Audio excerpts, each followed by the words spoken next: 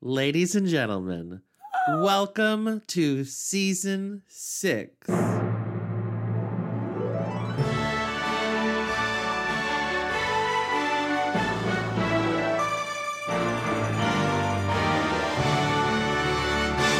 Love that.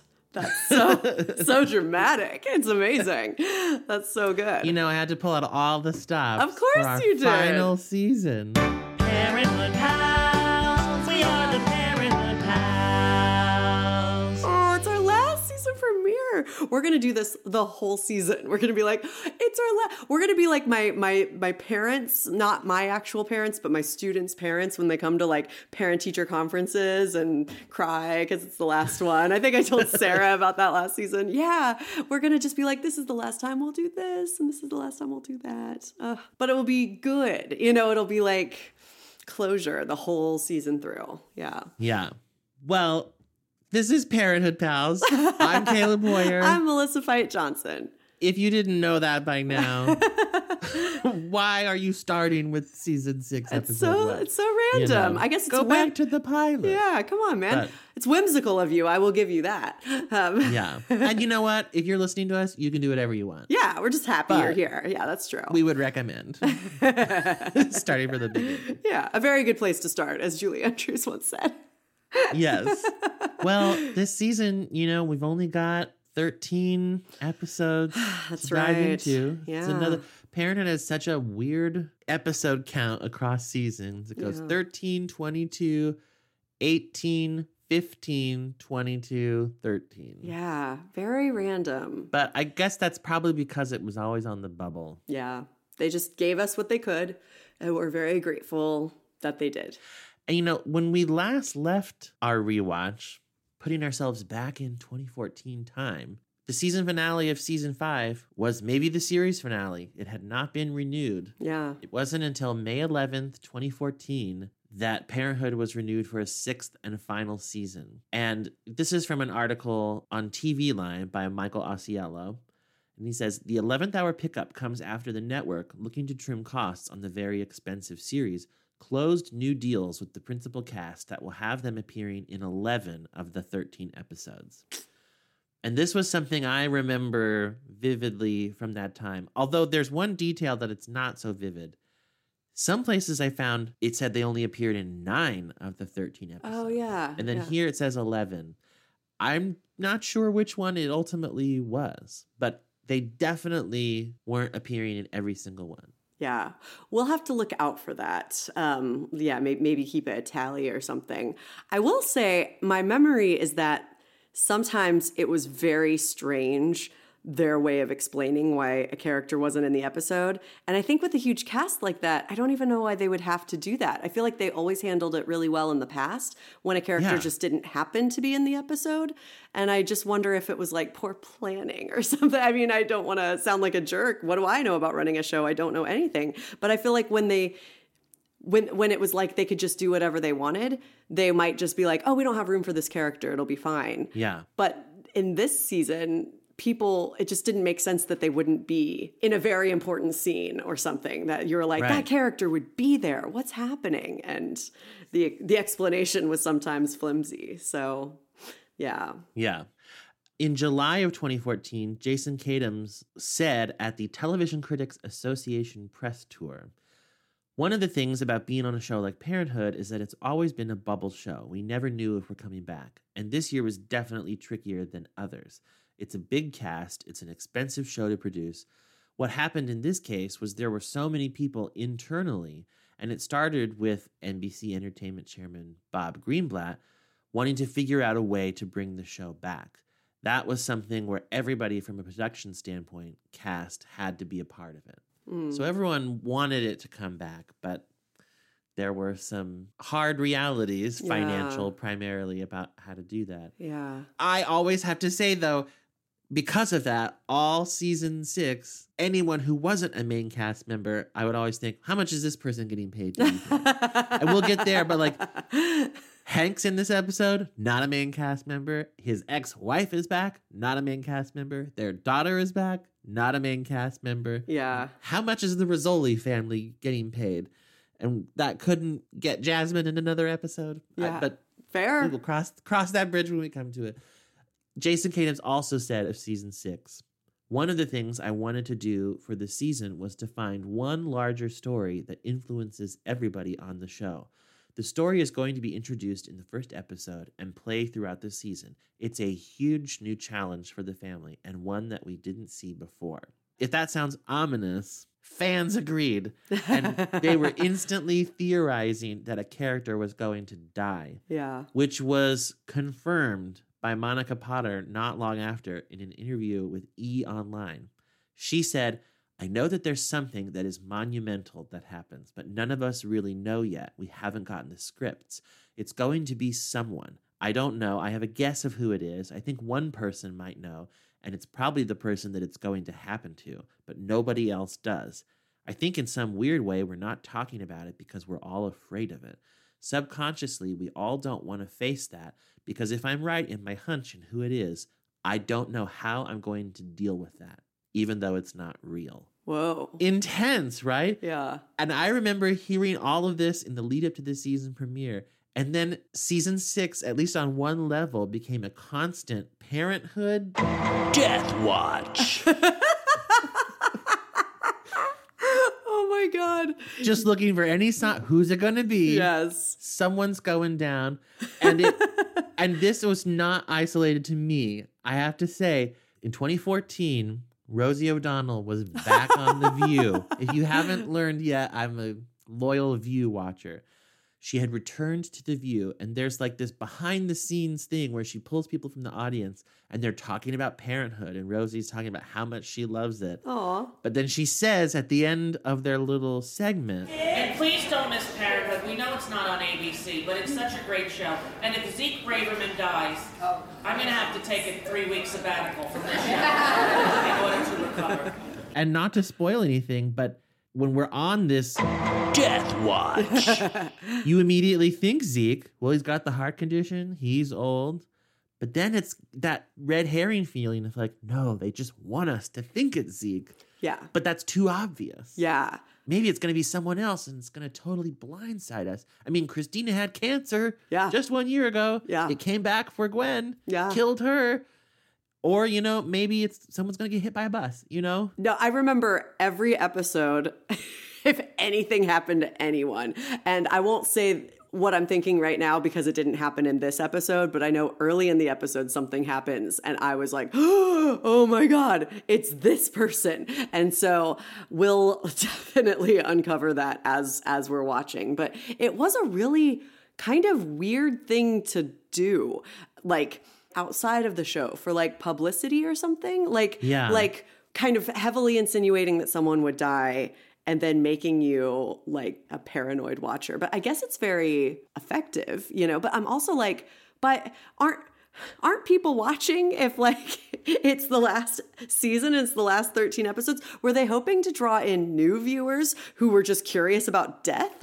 Like, I don't know. I mean, who knows? And also it doesn't feel like the kind of show that traffics in who's gonna die next. Right. It's if it were like Game of Thrones or like Breaking Bad or something where people die from time to time and it's like the mystery and the intrigue and the suspense. That's the opposite of this show. Right. So, and it did, especially with this deal among the cast members that they weren't going to appear in all the episodes. I remember trying to like count as the season went along. Has someone been in all of their episodes already? Is this because they're going to die later on and then they won't be in the episode? Wow. And so they're using them up now. And is that going to help me predict who it was? And boy, it was suspenseful. A show that also wasn't like that, but they did it for just the series finale was Dawson's Creek. And I remember the promo for Dawson's Creek was insane. It like flashed all the main characters and was like, and one of them dies. And I was like, what? It was heartbreaking. And I think they did it really well. And it's one of my favorite series finales ever, actually. Although the older I get, the more I'm like, I don't know if I'm okay with that, even though they did it very well. But yeah, it felt like a really weird way to get people's attention. I'm also like currently I'm teaching Their Eyes Were Watching God in AP Lit, and it's like a frame story. So the first chapter is the end, and then it flashes back. And we have so many interesting discussions in class about like, why would they choose that? Like, why would, in this case, Zora Neale Hurston choose that? Why does she want to reveal that the main character has moved away and has returned and that she lost this great love of her life who we won't meet until halfway through the book? Why not have everything be a surprise? And then we're talking about, well, that means that like what happens isn't necessarily a surprise, but how it's going to happen is the surprise instead. And that's maybe equally compelling, just in a different way. So that makes me think of the novel Carrie by Stephen King. Yeah. Be not quite on the level of Zora Neale Hurston, Hey. but in the novel, the narrative is interspersed with excerpts from books, fictitious books, but they're presented as nonfiction books within the world of the novel, and transcripts from government commissions and things like this about what happened in Chamberlain, Maine on the night of the prom. Wow. And they keep insinuating something horrible happened, but they never tell you what until it's actually revealed in the narrative. And of course, by the time I was reading Carrie, I knew exactly what happened at the prom. So it had lost its power. But I remember being struck then like, wow, if you didn't know what the climax of Carrie was, and they keep referring to this hideous event, that really would build up the suspense. Like, oh my God, something's going to happen. I got to get to prom right now and find out. That will keep you turning the pages. Now that's smart. It is smart. And, also you're taking a bit of a risk, I think, because whatever happens has to be good to live up to it. And I think by now everyone knows what happens in Carrie. I think it more than lives up to it. It's iconic. And I also think Their Eyes Were Watching God.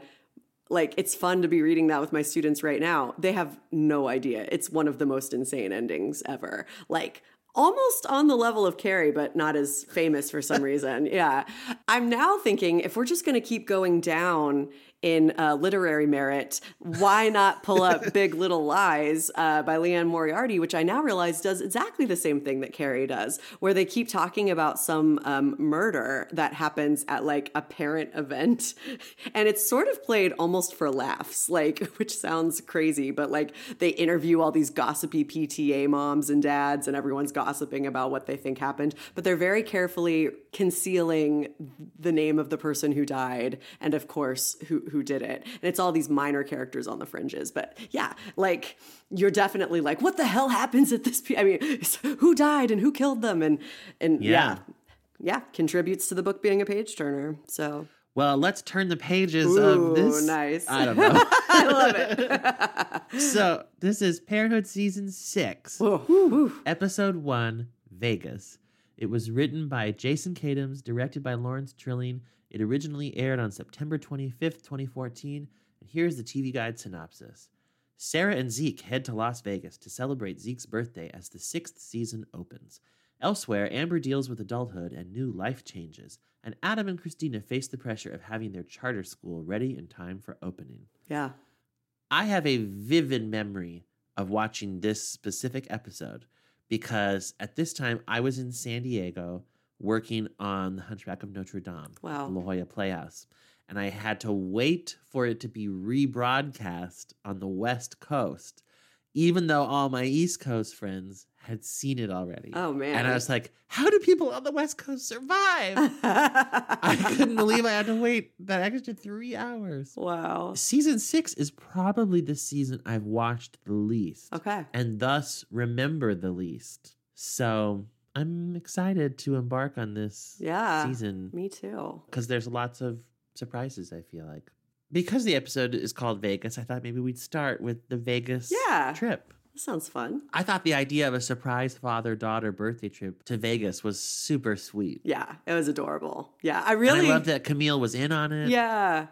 I love how that was presented to Zeke and how Sarah says it so in such a flip manner that he really does think she's joking. And it was perfect, yeah, he's like, well, Vegas will have to wait. And then he's like, wait, hold up. You serious? It's so cute. I love that. The whole thing is adorable. Some minor things how many stories is Zeke and Camille's smaller house? Because from the backyard, it looks like it's like 5 stories. I know. I mean, wondered Camille that is too. on a balcony or something that looks like maybe it's street level, but then the backyard level is a level below that. But then it looks like there's 2 stories above her. Yeah. I was like, this house is enormous. Like, they've just taken it from horizontal to vertical. Yeah. Stop. Wasn't that harder? Yeah. How are they going to climb all those stairs for the rest of their lives? I noticed that too, actually. I was like, oh, this is not a tiny house. This is still enormous, especially when Sarah's on the upper balcony and you're like, Yeah. how many balconies does this house have? Yeah. Also, something I didn't really put together from last season, when Sarah shows up, she says, you live in the city now. I take that to mean they now live in San Francisco, not Berkeley. Maybe. They live on the other side of the bay. And in one shot in the backyard, I'm pretty sure you can see Coit Tower, which is a 210-foot tower in the Telegraph Hill neighborhood of San Francisco. So that would mean, yeah, they are in San Francisco now. Wow. I didn't even think of that. I wonder why they didn't, if that's true, why they didn't make a bigger deal about that. Or maybe once we saw those row houses, which are so San Francisco, maybe we were just supposed to infer. But I don't know that area. I was like, maybe they have row houses in Berkeley. I don't know. Yeah, and that's like the exterior shot of the Full House home, right? Yeah. So anyway, have you ever been to Vegas? No. Have you? I have. Why did you go to Vegas? Maybe I know this. I was on tour with Bridges of Oh, Madison yeah. County. You went all So over on that tour. I played Vegas. Wow. Look at you. You're Burt Bacharach. And it's funny, so on our tour, most musicals would travel with a keyboard, and you would play the same keyboard that you brought with you everywhere. But Bridges in Madison County used grand pianos, and so we would use whatever piano the venue had. And sometimes they were great, and sometimes they were not so great. And I started making a list where I would rank each city's piano. And Vegas was number 1. Was the best one? It was the best piano I played on tour. Wow. The Smith Center where we played was, I think, just a year or 2 old when we were there in 2016. It was a beautiful venue, and they had like a 9-foot Yamaha grand piano. Wow. It was stunning. I love that. And I didn't gamble, which I'm sad to say, but I did. I went to a Cirque du Soleil Michael Jackson show. That sounds cool. And then I went on the New York roller coaster. I love roller coasters.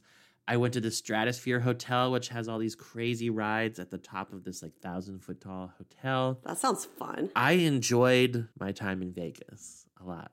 And I would love to go back. That's cool. I gotta say, I'm not much into gambling. Like, the few times I do it, I'm like, not sure what the point is. I mean, maybe I'd feel differently if I were good at it and then I won lots of money. But the way it's always been framed to me is like, it's a successful night if you lose like $20 slowly over the course of the evening. And I'm like, is that a successful night? Like, I would rather go get dinner or see a show with that $20. And I suppose it all depends on your idea of fun. But like, to me, I love playing games, but I don't want to put money on the game. I just want to play with friends. And yeah, so for some reason, yeah. And I think that might be why I've never been to Vegas. But I would like to see shows, and rides sound cool. And the thing I really want to do is just walk along the strip and see all the Yeah. It's very cool. That seems cool. I want to see like a mini Eiffel Tower and like all these things smooshed together. That sounds cool. I like that idea. Yeah. Maybe and someday. It's kind of tacky, but that's like part of the charm. And Yeah. I don't know. I really liked it. I have the same feeling kind of though about gambling. Like I meant to do it while I was there because I thought, well, I should gamble some while I'm in Vegas. But also, I have like a little fear about it too. Yeah. What if I'm a gambling addict and I just never know because I've never done it, and then I like open Pandora's box? I don't think that's going to happen, but you never know. Yeah, that's true. I've gone to casinos a few times, mostly with my mother-in-law because she really loves casinos, and so sometimes like on her birthday, she and Mark and I will go, and that's when we'll just lose $20 slowly over the course of the evening. But it's nice. I'm like, I'm doing it for her. She's happy, and she loves it. And she's very good at it. She continually like wins money. So I'm like, I see the appeal for you. Apparently I'm just no good at this. So Another thing I love to do is eat, and I didn't go to any buffets in Las Vegas. Now I feel can't like, believe yeah, it. you should have. I feel, maybe Yeah, someday that I we'll would've go, and then we'll just like go to, buffets. Even though that's like way unhealthier than gambling for me, probably. But you got to eat. why stop now? You got to eat sometime. Yeah. Sarah makes just a little random comment to Zeke about counting cards, and she said, Ben Affleck got in a lot of trouble for that. I didn't know about this, but Ben Affleck was kicked out of the Hard Rock Casino in Vegas for counting cards. while playing Wow. Blackjack. How about that? I don't really understand counting cards like in any detail, but I do think, why is it cheating? Because it seems to me like you're just paying attention. You're not Yeah. like violating the rules of the game. You're just noticing what has been dealt yet and what hasn't. And I don't know. Maybe I'm really wrong about how counting cards works, but I think like you can't tell someone, hey, stop being this good at the game. You can't pay this much attention. Like, that's not a fair rule. That's true. I mean, that feels different than like somehow sneaking in an extra ace or something. That's for sure cheating. Now, that is a violation. Yeah.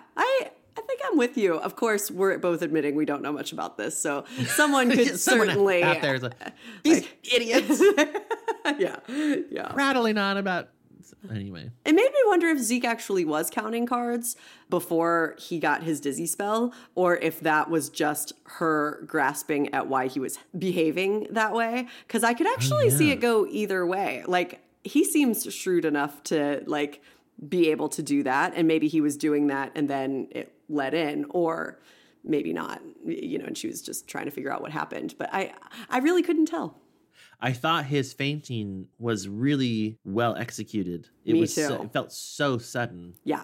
that I really was alarmed because I knew it was coming at some point, but I was still caught off guard by it. I'm like, oh, and he's down. And he's down. Yeah, I wrote that too. I'm like, that must be, I mean, I'm not an actor at all. And certain things strike me as way harder to pull off than others. And I've always thought fainting seemed like one of the hardest things to do. How do you do it in a way where you're not just rolling your eyes to the sky and placing a backwards hand on your forehead and like just swooning, Yeah. Onto a fainting couch in the parlor. Yeah, suddenly you're in the South. It's a whole thing. Yeah, it was really well done. And Sarah's reaction to it was alarmed. I thought, and I thought it was kind of a cool idea to have them be in Vegas because it just opened up so many things. Like, how much more worried would you be if he was out of town? And, who goes to join them and who doesn't, who stays behind and just waits. And also, you're just a little off because it's not your hospital and not your doctor and everything. Yeah, I thought... And it's his birthday and he wants to have fun. And Yeah, the whole thing I thought was like really like interesting, cool choices. Because if it had happened at home, Camille would have taken him to their hospital and almost certainly their doctor or someone they knew would have treated him. And you wouldn't have that drama of him probably like leaving the hospital against their wishes and stuff. Probably Camille would be able to stop him, I think, more easily than Sarah and the kids. But maybe I'm wrong. Maybe no one could have stopped him. But she did get him to go to the hospital when he got home. So, and I thought, over the last few seasons, Zeke has matured in lots of ways. But then when he's in the hospital, I wrote down, Zeke is back in fine form. Yeah. Just throwing a tantrum like a child. Yeah.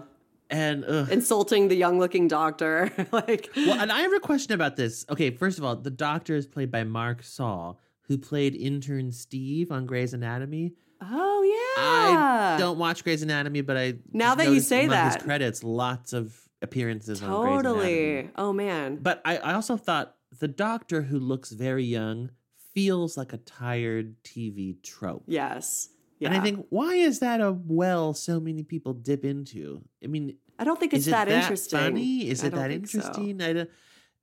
Doogie Howser, where the whole series was that, Yeah. I think is one thing. Like, okay, that's an And he interesting actually premise. was young, because I feel like a lot of other times it's just he looks young. Like, I'm guessing this doctor, was an appropriate age, just maybe youthful looking. Well, is the idea that it's not necessarily supposed to be funny? It's like it freaks out the person even more. I did notice that at the end of the episode, their doctor, like Zeke's doctor, is old like them.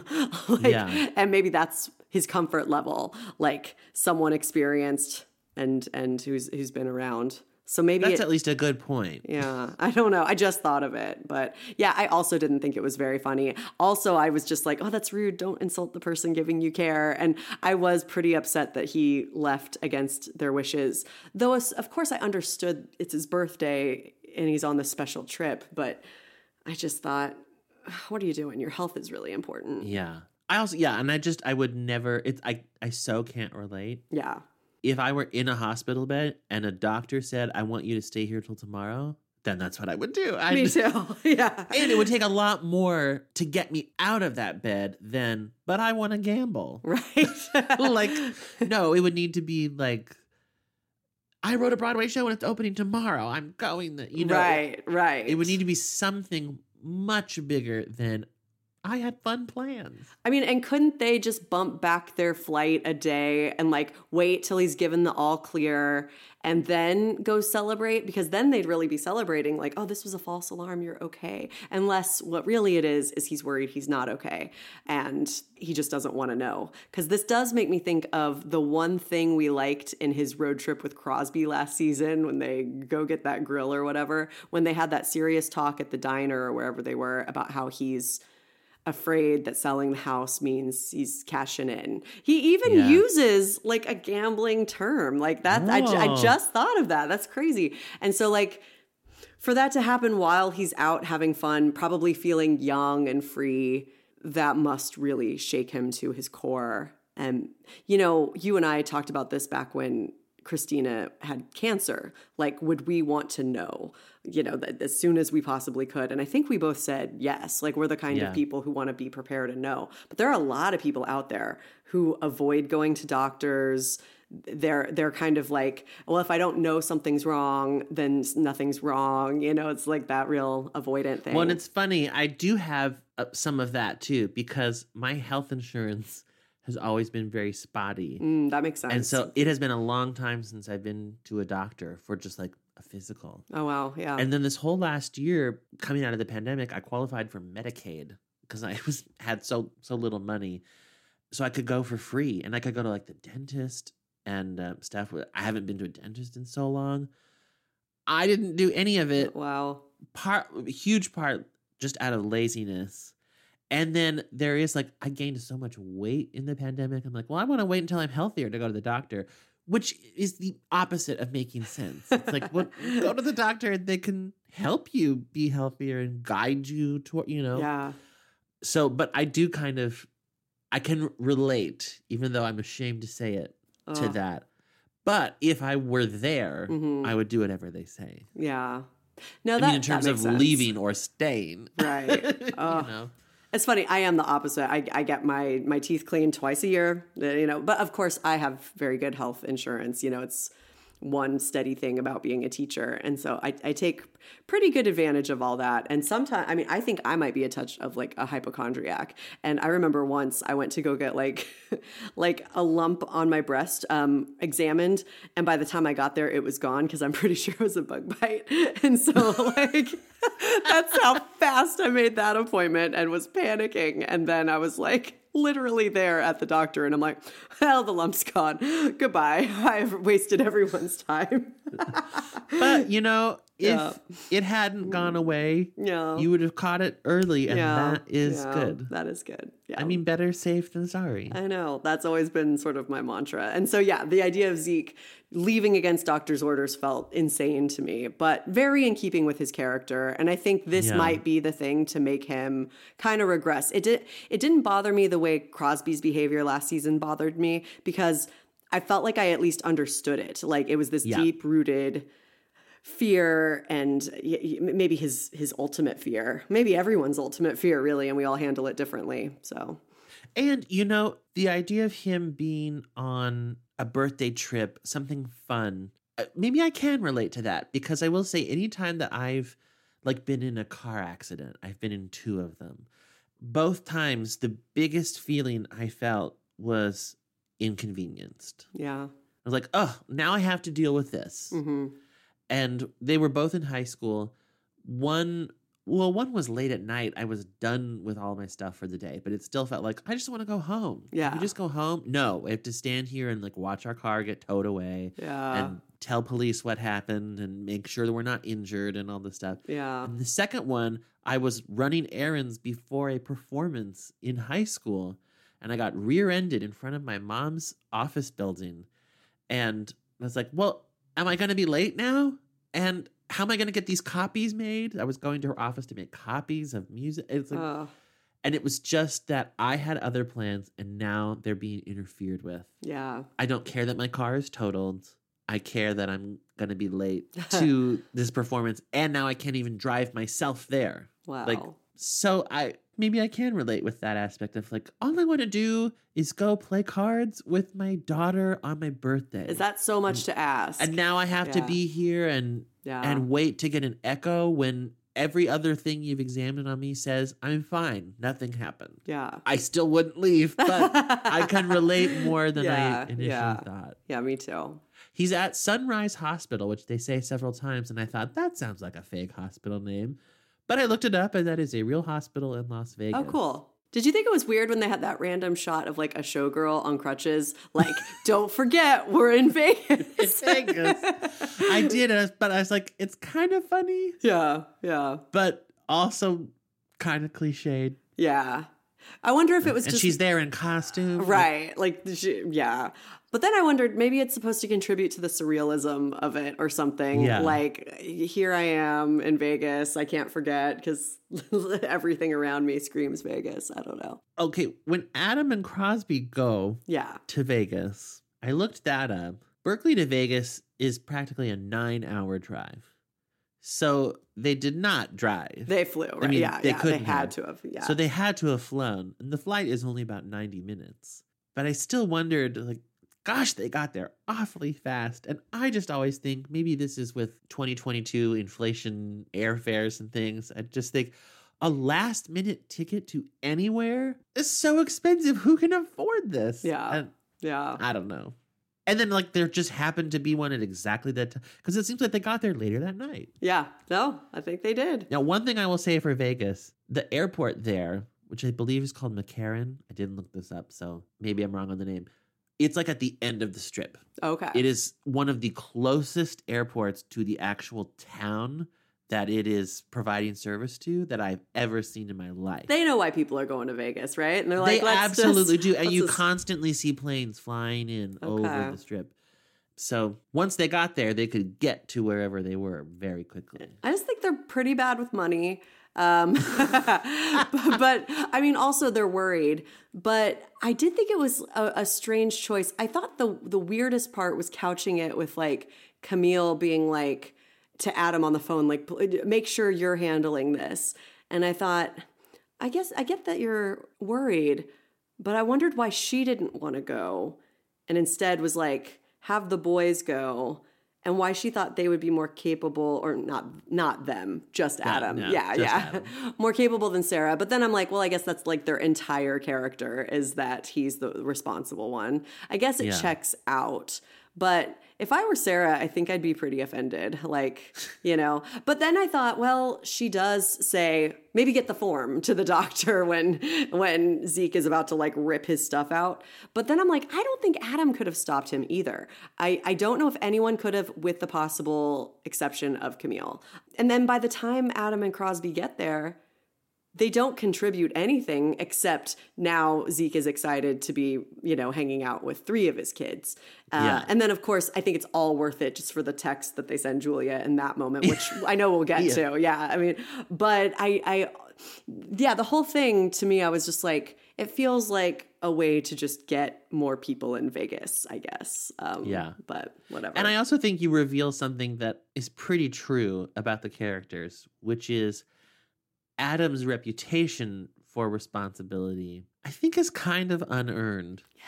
Because I think you're right. He couldn't have prevented anything that happened. Well, and he didn't once he got there. Yeah. I think Camille just trusts him more than the others. Yeah. But, Yeah, he's no miracle worker. Yeah, he gets there and he's like, we're Sarah taking you did back just to that. fine. Yeah, he's like, we're taking you back to that hospital. And then he just totally doesn't.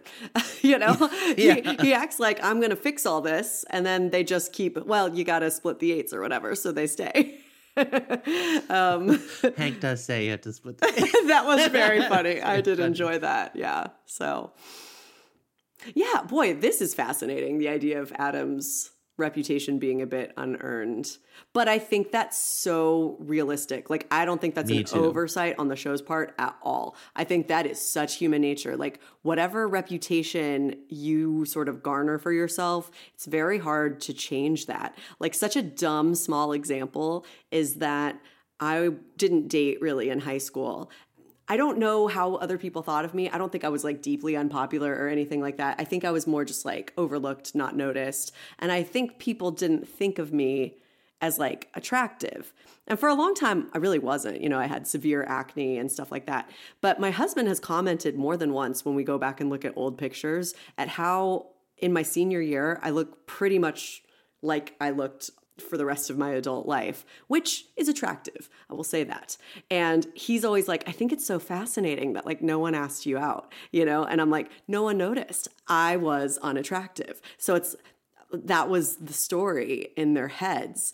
And so Yeah. it wasn't until I got to college and met new people that I was asked out. And so I like to give that example because I'm like, it's a powerful thing. It really is. Like whatever we think of people, to some degree, that defines them and it defines how they see themselves. And, you know, I mean, Adam just thinks of himself as being responsible. Everyone turns to me. But yeah, he didn't do any better than Sarah.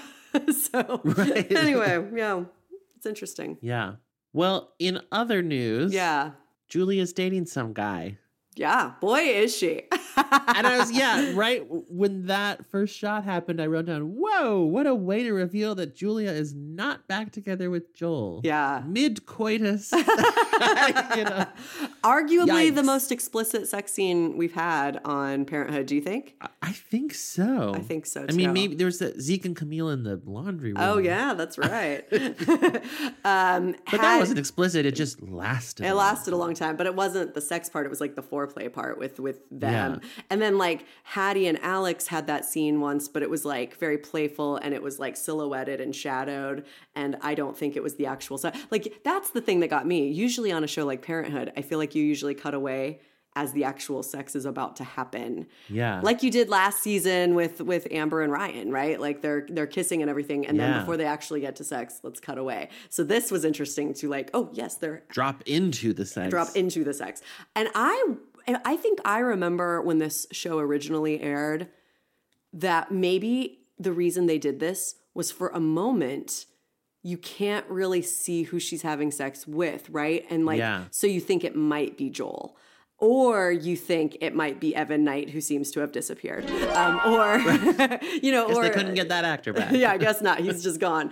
Or maybe he'll be back later, but he certainly isn't anywhere as the school is about to open, which which is weird. But anyway, yeah. And so I thought maybe that was why they did it. I also have a quick PS. I remember mentioning this way long ago. I want to say maybe season 2. And I said that there's a scene where Julia and Joel are having sex in like season 2 and Sydney walks in and it's set to a very fun Beck song. And I said, this is not the last time that people will be having sex to a Beck song because that was Beck that they were having sex Whoa. to. I love that song. It's one of my favorite songs ever. And around that time, Mark and I went to see Beck in concert. And so I remembered that season 6 opener had my favorite Beck song. What song is it? I think it's called, oh gosh, that's so embarrassing, Blue Moon, I want to say. And it's just this beautiful song. And it's perfect for a montage. So I was really glad that they had that. Were there lyrics of like, tired of being alone? Yeah. Yeah. Okay. And I did notice that. it was perfect because that part lined up with when Julia is having sex with this guy. Like, I'm so tired of being lonely. Like, Yeah. and that checks out. That seems right. So yeah, it was a perfect song for so many different occasions, you know, like that's when you first, like it's the end of Amber's thing and then it's seeing Aida walk and then it's that. And so it's like a montage at the start of the episode instead of the end. Yeah. Yeah. Julia's relationship with this guy, who they actually don't name in the whole episode. They call him Mr. Jeffries. Oh, yeah, And that's that's true. all we hear. But his name is Chris. All throughout the episode, they portray their relationship as very hot and heavy, super sexual. Yeah.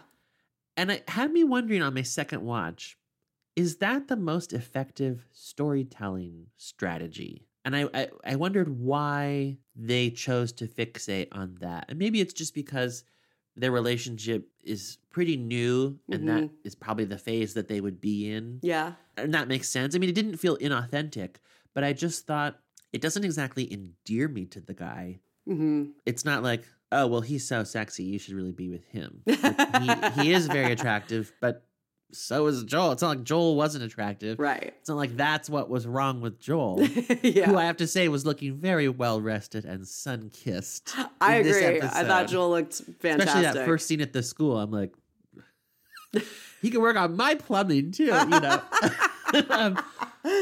But and then it made me think, like, would the most effective storytelling be that she should be dating someone with a trait that Joel doesn't have? Oh. But then I started thinking, well, what trait could another boyfriend have? A positive trait. Yeah, yeah.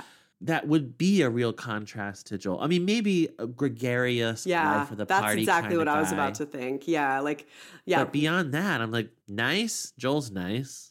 Hot, Joel's hot. Yeah. Kind, Joel's kind. Good Yeah. with kids. It's like, well, yeah, Joel's perfect. So They have created kind a of- perfect character. Yeah. Yeah. He was back to being funny in this episode too. Like when Christine is Yeah. like, if you have any men, and he's like, well, not in the truck, but you know, like, I'm like, oh, there he is. Yep. He's officially perfect.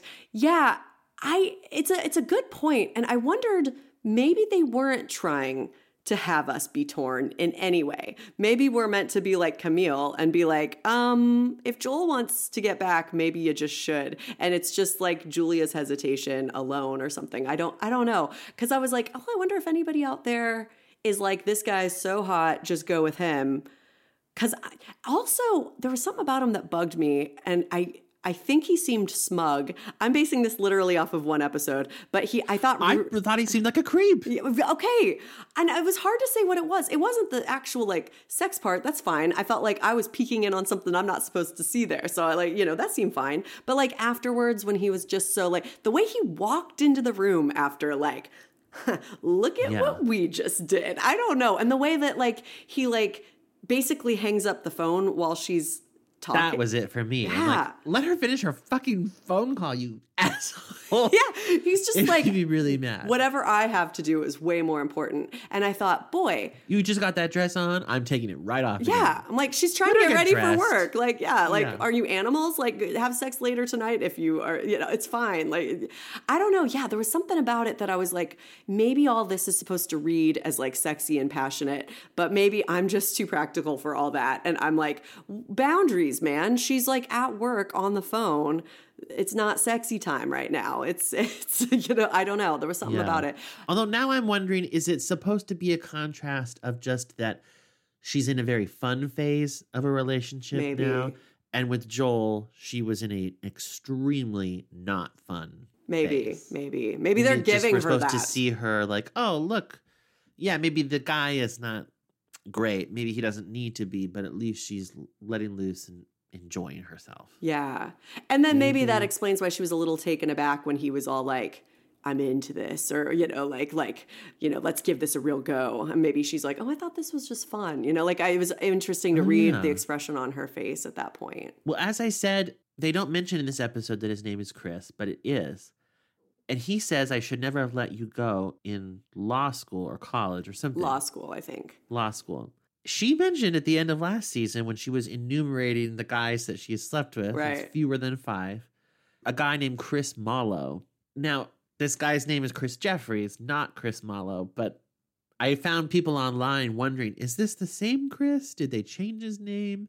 Or is it a different Chris? I mean, there's more than one Chris in the world. Yeah. Goodness knows. But More than one Chris in the world, very common name. But I think the thing that strikes me as interesting is, so are we now to expect that she had 2 major relationships, both with Tim and this Chris Mallow? This Chris Jeffries, who she was passionate enough with that they seem like a like significant. Like, I never should have let you go in law school. They didn't have sex in law school. Like, who doesn't have sex in law school? Like, what I mean by I object. I object. What I mean by that is it's not like it was high school where a lot of people like dated even seriously, but, you know, weren't ready to have sex or something. I feel like if you're dating someone seriously and you've had sex with other people, I find it a little strange that that just wouldn't be an aspect of that relationship, especially look at them now. It seems to be what it's entirely based on, you know? So yeah, I just, that's what made me think it was maybe the same person. Maybe he changed his name. Yeah. Maybe he had a step-parent's name added to his, I don't know. Yeah, maybe he's in the witness protection program. I don't know. Yeah, I hadn't really... In other news, though, she's working again. Yes. Which is great. I don't know why she couldn't have done that a year ago. Saved her marriage, but whatever. Right. Yeah. Like, well, this was a good idea, Julia. But it's How weird. about you just work and don't screw someone in the office? But... I don't know. It is weird because they sort of made it seem like she wanted, I mean, they did. They made it seem like she wanted to go back to work last season, but Leon had like ruined her name. So now I'm like, why is she able to get this job if she couldn't last year? Maybe enough time has passed. I don't know. But yeah, it all feels a little contrived, I guess. But I am glad she's working because she's obviously happier and more confident when she's working. Yeah. Subtle detail, but I really laughed when Julia's playing the game with her kids and then her phone rings and she says, "Oh, it's Grandma." If you listen closely, you hear Sydney say, "Ugh, that's going to take forever." That's fantastic. And I have to say, it reminds me of when I was a kid, my mom's mom would call every Friday night. And of the many things I look back on and think, God, I was such a jerk to my mom. I would openly be like, "Ugh, when are you going to get off the phone with Grandma?" Especially in my childhood perception, they were on the phone for hours.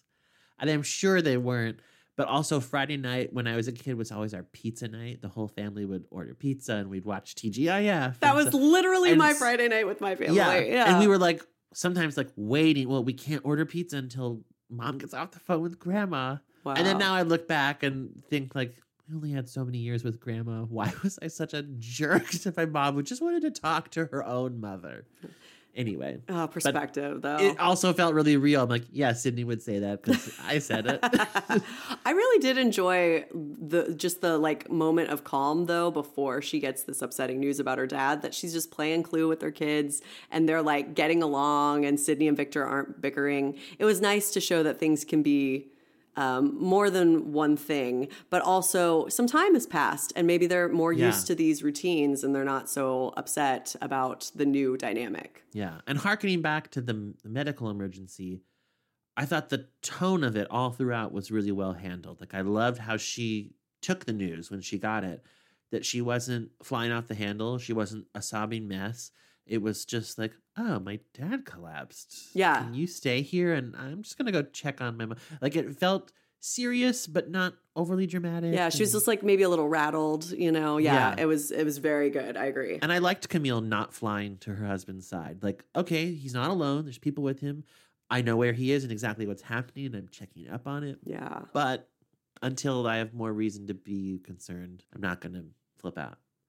You mentioned her conversation with Julia. I'm speaking of Camille. Yeah. Let's dissect this a little bit. Yeah. So what are you doing here? Where are the kids? I just came for you. I mean, Joel was over. He came over right when you called, so he's with the kids. Joel, it was so good to see him. He looks great. You mentioned that And more than Christina once. told me that he was up practically half the night at the school fixing the plumbing. Yeah, I heard that too. Yeah, so you two were talking. No, not really. So what hospital is he at? Sunrise. Okay, Sunrise. But I saw the way he looked at you, you know, and I got the sense that he may finally be coming around, so. Well, he may have waited too long. Oh, come on, meaning what? Meaning I waited for him for a very long time, and I had to stop waiting, and I'm trying to live my life. Hey, I know headstrong men, right? I know it could be very frustrating. But when you have someone like Joel, you know, you don't give up on him. Okay. I liked that conversation. I wouldn't like it if I were Julia because it would drive me crazy. But I enjoyed it because it felt so real. The same way I often enjoy Renee stuff that I know I would not enjoy if it were me. But like that's just what moms do, right? They meddle. And yeah, I thought that was kind of fun. Is it? Because I wondered if it felt a little out of character for Camille. You know, you're right. To me, it felt like they wanted someone to say those words to Julia. Yeah. And Camille was the only person they had. Oh, that makes sense. But you're also, I mean, Camille she has some of those mom things. Like, I'm thinking of Julia at Thanksgiving when she's trying to discipline Sydney. Yeah. And it's like everything Camille says is kind of wrong, even though she's not saying all that much. Yeah. I think maybe this is revealing that she might be a little bit more meddling with Julia than the others for some reason. Maybe that's just their dynamic for whatever reason. I'm not sure why. Maybe because she's the baby, you know, like she just, I don't know. For whatever reason, I didn't question it. Now that you mentioned that, I'm wondering like, oh yeah. She's like a female Adam. Yeah. Yeah. And she's the baby. I could buy that. Yeah. Because she meddles more with Adam than she does with That's well, and I was going to say she meddles a lot with Crosby, but it's not meddling, it's hand holding. Yes. Yeah. It's a different that thing. he usually welcomes. Yeah. Well, and now I am thinking of the time that Camille and Zeke went to Adam's house season 2 after Crosby had slept with Gabby, and they're like, come on, you're family. You gotta make up. You gotta make up. So I think there are moments of that, though I agree it's not like her defining characteristic that she like meddles, but I whatever reason I went with it. Yeah. But you're right. But it was interesting. I am perturbed that they now fully seem to be framing these marital problems as a Joel got his feelings hurt and is taking forever to come to his senses kind of situation. I'm like, where is Julia's accountability? The issue here is not Joel waited too long. Yeah. I'm like, no, you still haven't taken responsibility for your part in any of this, as far as I can tell. Yeah. And now Julia's just like fully in a relationship and Joel isn't, which, hey, whatever, it's fine. But I think, well, if one person took time to reflect and figure out what they need and want, it's Joel, not Julia. And I also was perturbed when Camille made like a parallel between Zeke and Joel, who I'm like, they could not be more different. Right. Stop doing the thing where like, oh yeah, I know what it's like to be married to a stubborn man. And I'm like, yeah, Julia doesn't though. Like, I don't know. I mean, maybe on this issue, you could call him stubborn, but I'm like, this narrative is bonkers. Zeke is Julia. Let's just, come on. That's what it is. So, yeah. Maybe Camille was identifying with Joel because she is Joel. Okay, sorry, keep going. Maybe. Yeah. And did you notice Julia was not wearing her wedding ring? And Joel was. And Joel was. I didn't notice that she wasn't, but I did notice that he was. Because there was that scene where his like hands are on her face and it's that's when I noticed it too. And I'm like, okay, next time I watch, I have to see if I see a ring on Julia's hand, and she did not have one on. And you know, even as I say all of this, it doesn't necessarily invalidate the authenticity of the character's behavior. Right. It just would frustrate me because I could easily see someone like Julia in real life being so hurt by Joel needing that space or needing that time away. Yeah. That she makes that the major infraction. Yeah. Rather than like, you kissed someone else and you like made a decision about moving your son into a different grade, kind of steamrolling what the other parent wanted, and you didn't support your husband in his professional capacity when he did you on yours. Like, I can see someone ignoring all of that and saying, well, you left. Yeah. I think that is so now you don't have realistic. a leg to stand on. People do that all the time. I just think it's really unenlightened. I do too. And kind of a defense mechanism, maybe. Like, I can't stand to look at what I've done wrong, so I'm just going to blame you for this one thing that really hurt my feelings. Yeah.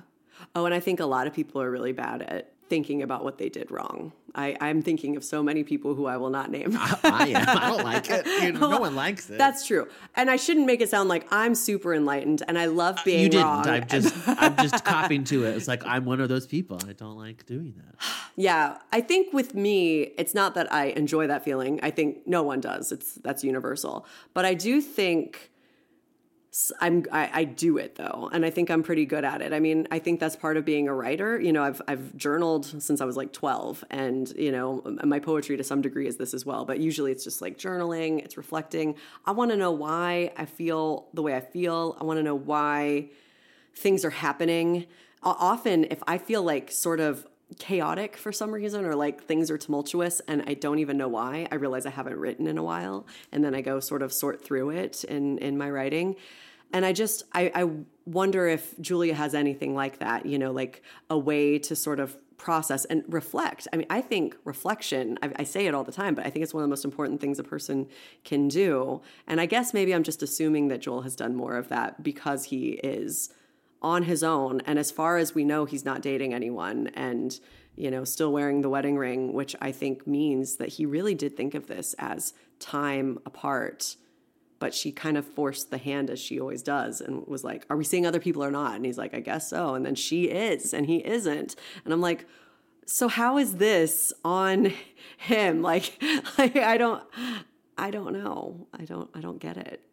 Really makes me feel bad for him. Yeah. And because I think he still loves her. Well, I mean, it feels pretty obvious. Yeah. Him doing the plumbing at the school, him staying with the kids, and the way, although that could also be, of course, he loves the kids. Right. And he's just doing And what's so- right because he's a good Yeah. person. Yeah. But it is still, I mean, I think we're meant to be like, wow, Joel, what a stand-up guy. And it is a very stand-up thing to do. yeah. And helping with the school, I was just like, Yeah, I wouldn't do that. no, I'm like, I'd be like, no one "He's out, you're pays not my him family ever. anymore." Yeah, like I'm like Crosby did it last season, Christina did it this season. I mean, I'm almost like, you people should be ashamed of yourselves the way you treat Joel. Like, if I Yeah. were Joel, I'd be like, should I leave just because of how much her family takes me for granted? I don't know. Like, but whatever. He doesn't seem to mind, but I would mind. It would bother me, all that free labor. Like, Yeah. yeah. Well, what about Joel and Julia's moment at the end of the episode? Adam and Crosby are in Vegas now. They're not answering their phones. I don't know. There's nothing to do. So Mom just went to bed. Okay. All right. Thanks for all of this. The kids were okay? Oh, great, yeah.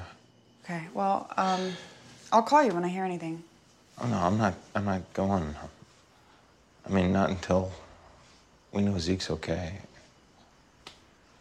Okay. You need to go to Vegas or something, I'm happy to stay with the kids. Yeah, I guess I might.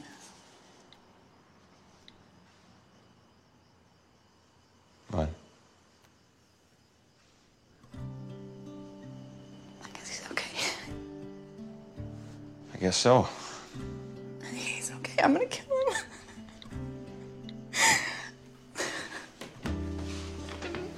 I didn't realize I was so upset.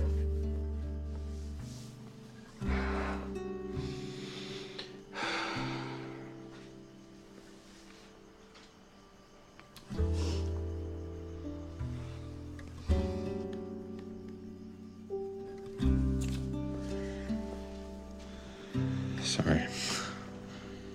We shouldn't. No, I'm sorry. I'm gonna go.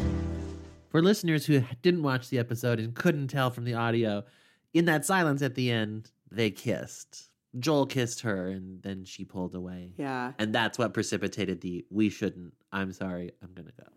Well, and also like the way it happens, right? Okay, so they're hugging and that's mutual. And am I right that he like kisses her on the cheek and that feels very like comforting and nice? Yeah. But then it like goes into like a maybe kiss.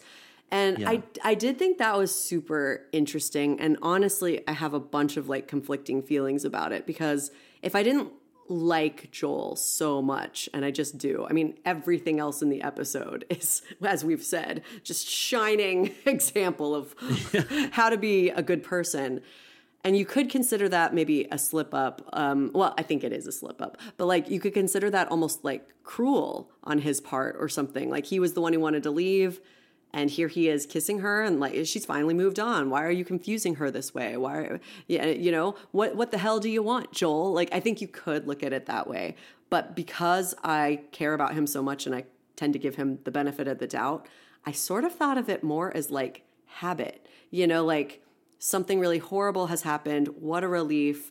I'm hugging the person that I hugged all the time, and this is very naturally what would happen next in a moment like that. I almost think that it wasn't like some premeditated move on his part, but like just a reflex or something. But Yeah. I don't know that I would give many people that benefit of the doubt, and I'm curious what you thought of that scene. Well, I wrote down, do you consider Joel kissing Julia without her consent assault? But then I was just kidding. I was like, no. I don't think pretty much any person would.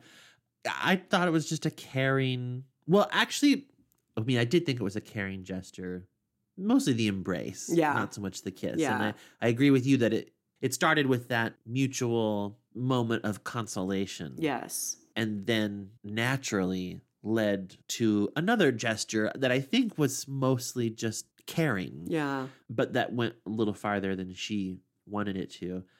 But I felt a feeling from him throughout the whole episode of like, I think whatever he was hung up on, he seems fine with now. Yeah. Like, it almost seems like he is open to Yeah. trying. I mean, I guess I'm agreeing with Camille. Even though I was like, who would say this? And what's she basing it on? A look? But what am I basing it on? A feeling. I don't know. It just seemed like, oh, now Julia is the one who has shut the door and Joel is ready and to open it back up again. I don't know that he is for sure. He doesn't say it. Right. I agree with you. I don't think that kiss was premeditated at all. Yeah. I don't think it was like, I'm going to go over there and be a knight in shining armor during this crisis, and then that'll be my way back in. Not at all. No, I don't think so. Again, though, I was like, how have they managed to flip this around? Right. That now it's like, hopefully Julia will take Joel back if he's learned what he's done wrong. Like, what? He didn't do anything That's the wrong. exact opposite of what happened. And well, then I wonder, maybe he is so used to their usual pattern that he still wants to uphold it. Only this time it took like a half year to get over it instead of a couple days, you know? Yeah. I don't know, but I also think he just kept asking her for time. And maybe now that he's had some, he has made peace with their dynamic or something. Or maybe that she's back to work, he is seeing her the way he used to. Like, look, she's back to being herself, kind of. Like, Yeah. I don't know, or I can't really say. I also wondered in that moment, like, oh, does he have any idea that she's seeing someone? And it's at least the point where, like, they're together sexually and talking about getting serious. Maybe he does, but I did think that might have a different effect too. Like, not that he owes this random Chris guy anything. Like, you know, this was his wife for however long, but it did make me wonder, like, oh, if you know she's dating someone, it seems a little worse to kiss her than if you genuinely don't know that. And you're like, I wonder if we're there. Oh, we're not there. Okay. And it all could certainly be a like Big Yellow Taxi. Don't it always seem to go that you don't know what you've got till it's gone? Yeah. And like he must notice that she's not wearing her ring anymore. Yeah. Yeah. Whatever is going on, I thought the scene was very effective. Yeah. I don't know exactly what it was trying to portray, but I think that is okay. Yeah. Because I don't think the characters in it know Yeah. exactly what it meant. And I'm sure they're going to leave that scene going, what did that mean? Yeah. Yeah. As real people would do. Yeah. I thought Joel and Julia's whole dynamic in this episode felt very natural. I liked that they were clearly beyond where they were most of last season. Now they are civil and respectful, Yeah. but it still feels a little tense, and maybe not even tense, but like there's more boundaries there Yeah. than there were. It's a little more like formal. Yes. Yeah. And I thought, I would hope that's where they would be. Yeah. I mean, I would hope they'd be back together, but Yeah. they clearly aren't. That does lead me to say, though, I feel like with the season 5 finale, it does feel a little bait and switch to me. Yeah. And maybe that's just with the time jump. Certainly anything could have happened in between there. And that I'm sure when couples are trying to separate, that there are moments where it feels like we could make this work. And then there would be more moments where you go, no, we can. Yeah. And we only saw, the last thing we saw was one of those moments of, couldn't we make this work? Yeah. So I'm not really crying foul on the show. It just, and I remember this when I first watched it in real time, being a little taken aback and like, oh, I thought they were maybe reconciling. They're clearly not. Yeah.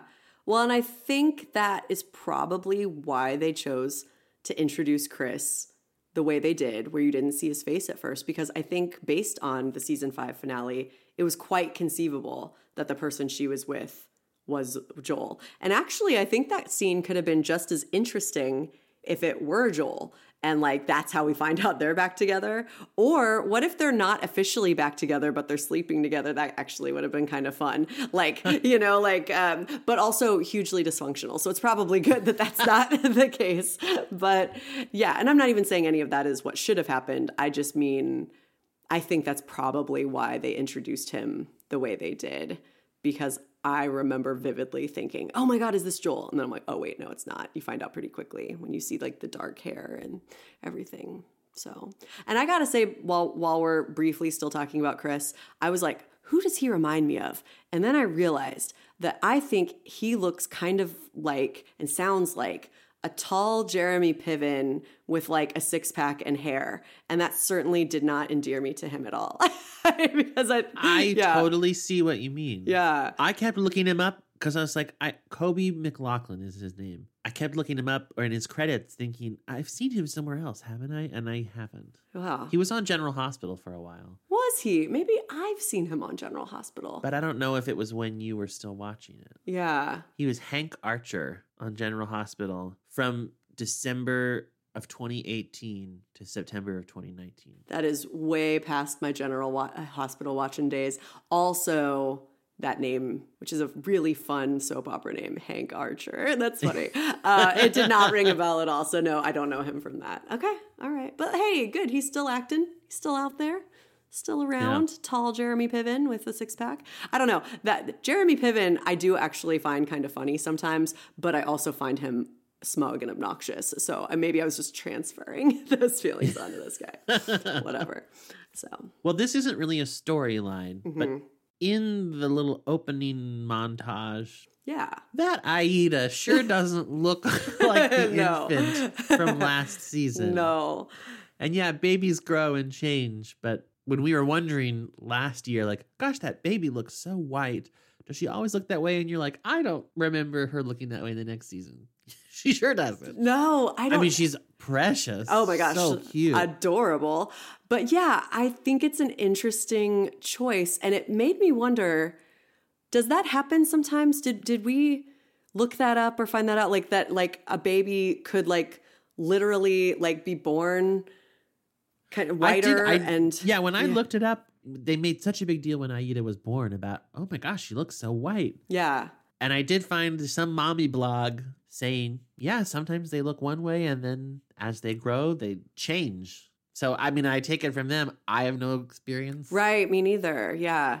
So I wondered if they maybe thought, oh, we'll just do that. You know, like maybe that is like let's honor that experience of when a baby, you know, their skin tone just sort of changes as they age and develop. But like, I also thought, what an interesting choice all the way around, because they could have just had a baby that looked more like Jabbar, you know, like darker, and then still had, I don't know. I just kind of almost wondered, like, did they just go with the baby they could get? Like, you know, maybe it's hard to get like an infant, you know, or was there a point to that? Or I also wondered, like, surely some mixed race children look a certain way and stay that way. Like, you know, and so I wondered, why not have her still look white? You know, I don't mean to criticize one way or the other. I just find it very interesting that the baby looks so different from one season to the next. And I wondered if that was totally random or if there was like a choice behind that.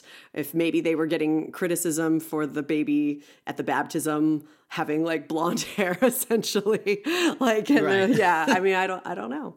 So, and you know, if the series had gone on much, much longer. Yeah.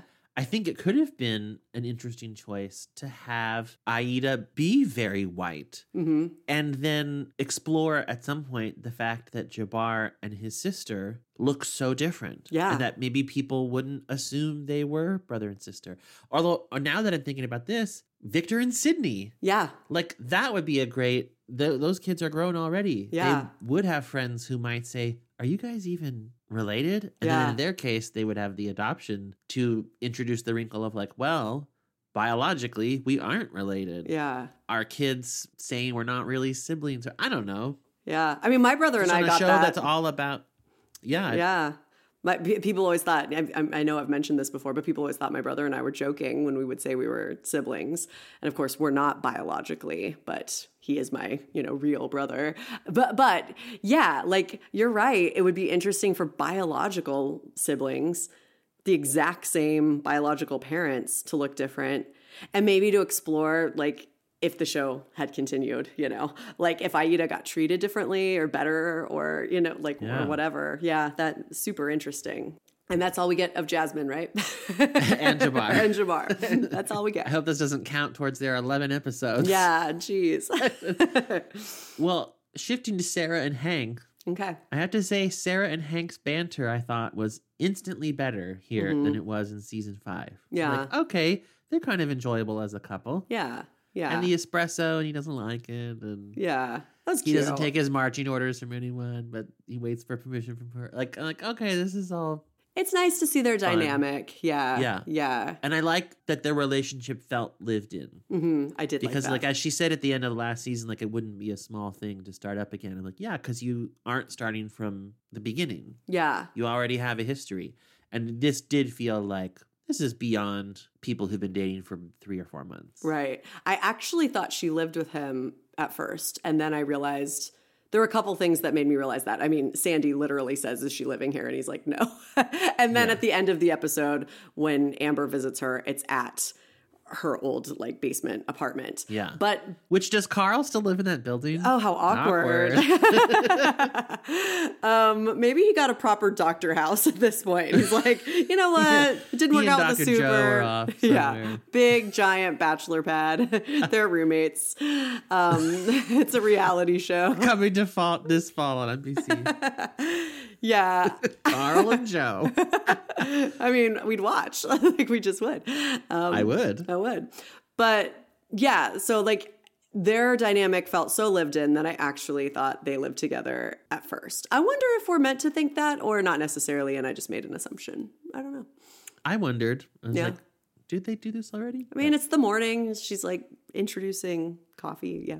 Yeah. Well, Sandy comes over with Ruby, and that is the first scene in this episode with no Bravermans.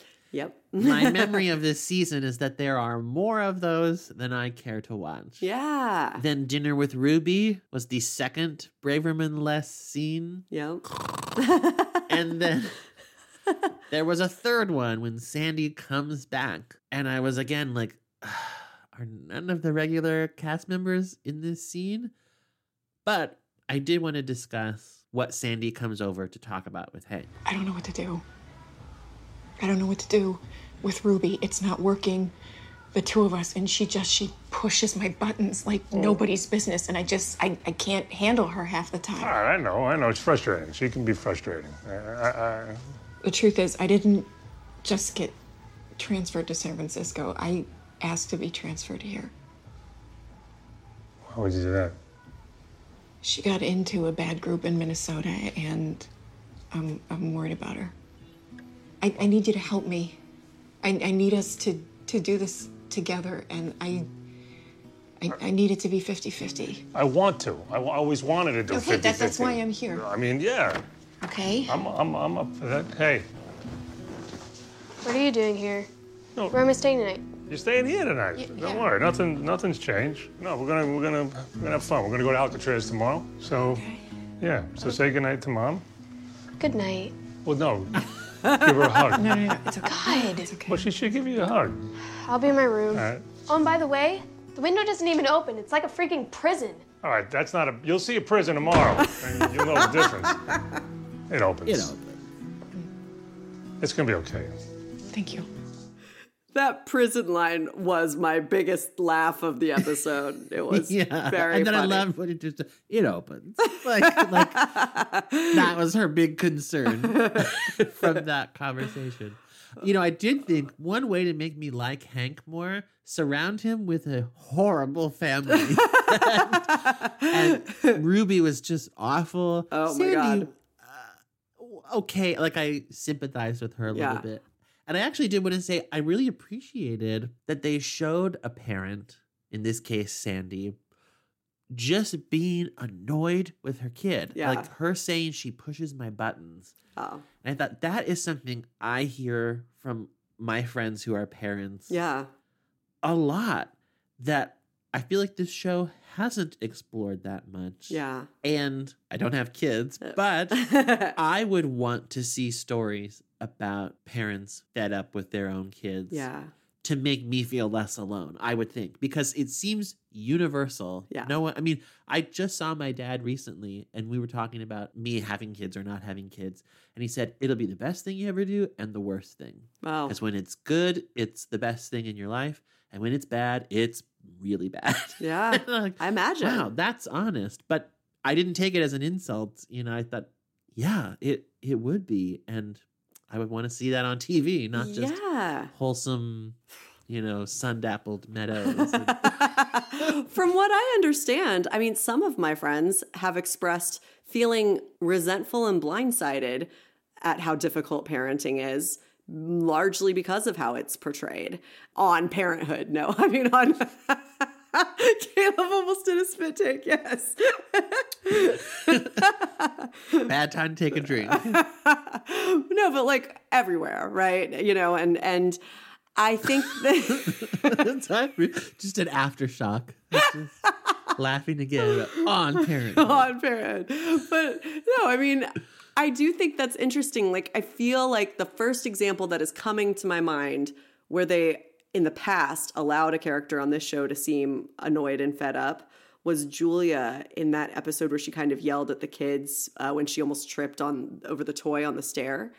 And, like, Julia's guilt for that reaction felt such that we were all supposed to think, oh my God, that was like a monstrous moment for Julia. Where I imagine if you were a parent, that's probably just a random day. Where, you know, multiple times a day, you would snap and I'd be like, pick up your toy. Shut up. How many times have I told you? Yeah, and so I thought, okay, the fact that we're supposed to see that as being like some sort of terrible low point for Julia is interesting to me.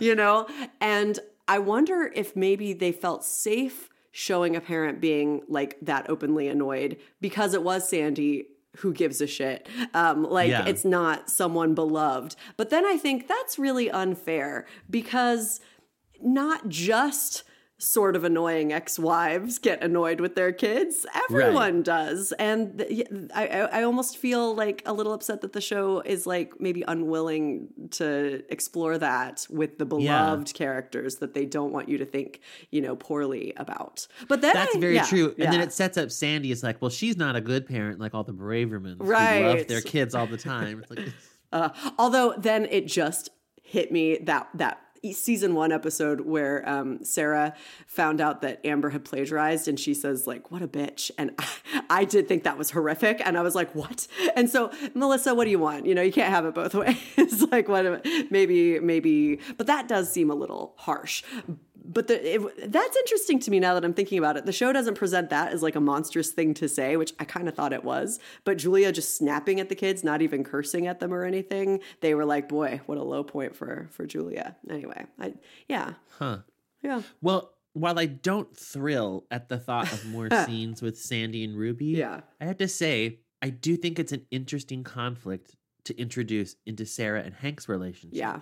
And it is a conflict that is not about a couple getting together, but about a couple being together. Yes, yeah. Hank has a family already. And if Sarah and Hank are going to be together, they will have a blended family. And blending would be difficult. Yes. It feels like a very natural problem to arise. Yeah. Yes, they have the added complication of, well, we moved these characters to Minnesota. So that maybe feels a little like, oh, they're back. But yeah, they would be in Hank's life one way or another. Yeah. The fact that they moved back just lets them actually be on the show. You know what I think really helped with that? Like really helped was the scene you just played where Sandy says, I didn't just get transferred back. I asked to be because Ruby was falling in with this bad crowd. I thought that was like 2 sentences that really made the whole thing feel less contrived. It also explained why Ruby, who is up to this point seemed maybe a little moody, but nothing like this. Like maybe explain her attitude and behavior. I mean, I work with kids that age, and this felt really extreme to me. It's not what I usually deal with. Of course, I'm a teacher and not a parent, so maybe it's a whole different story at home.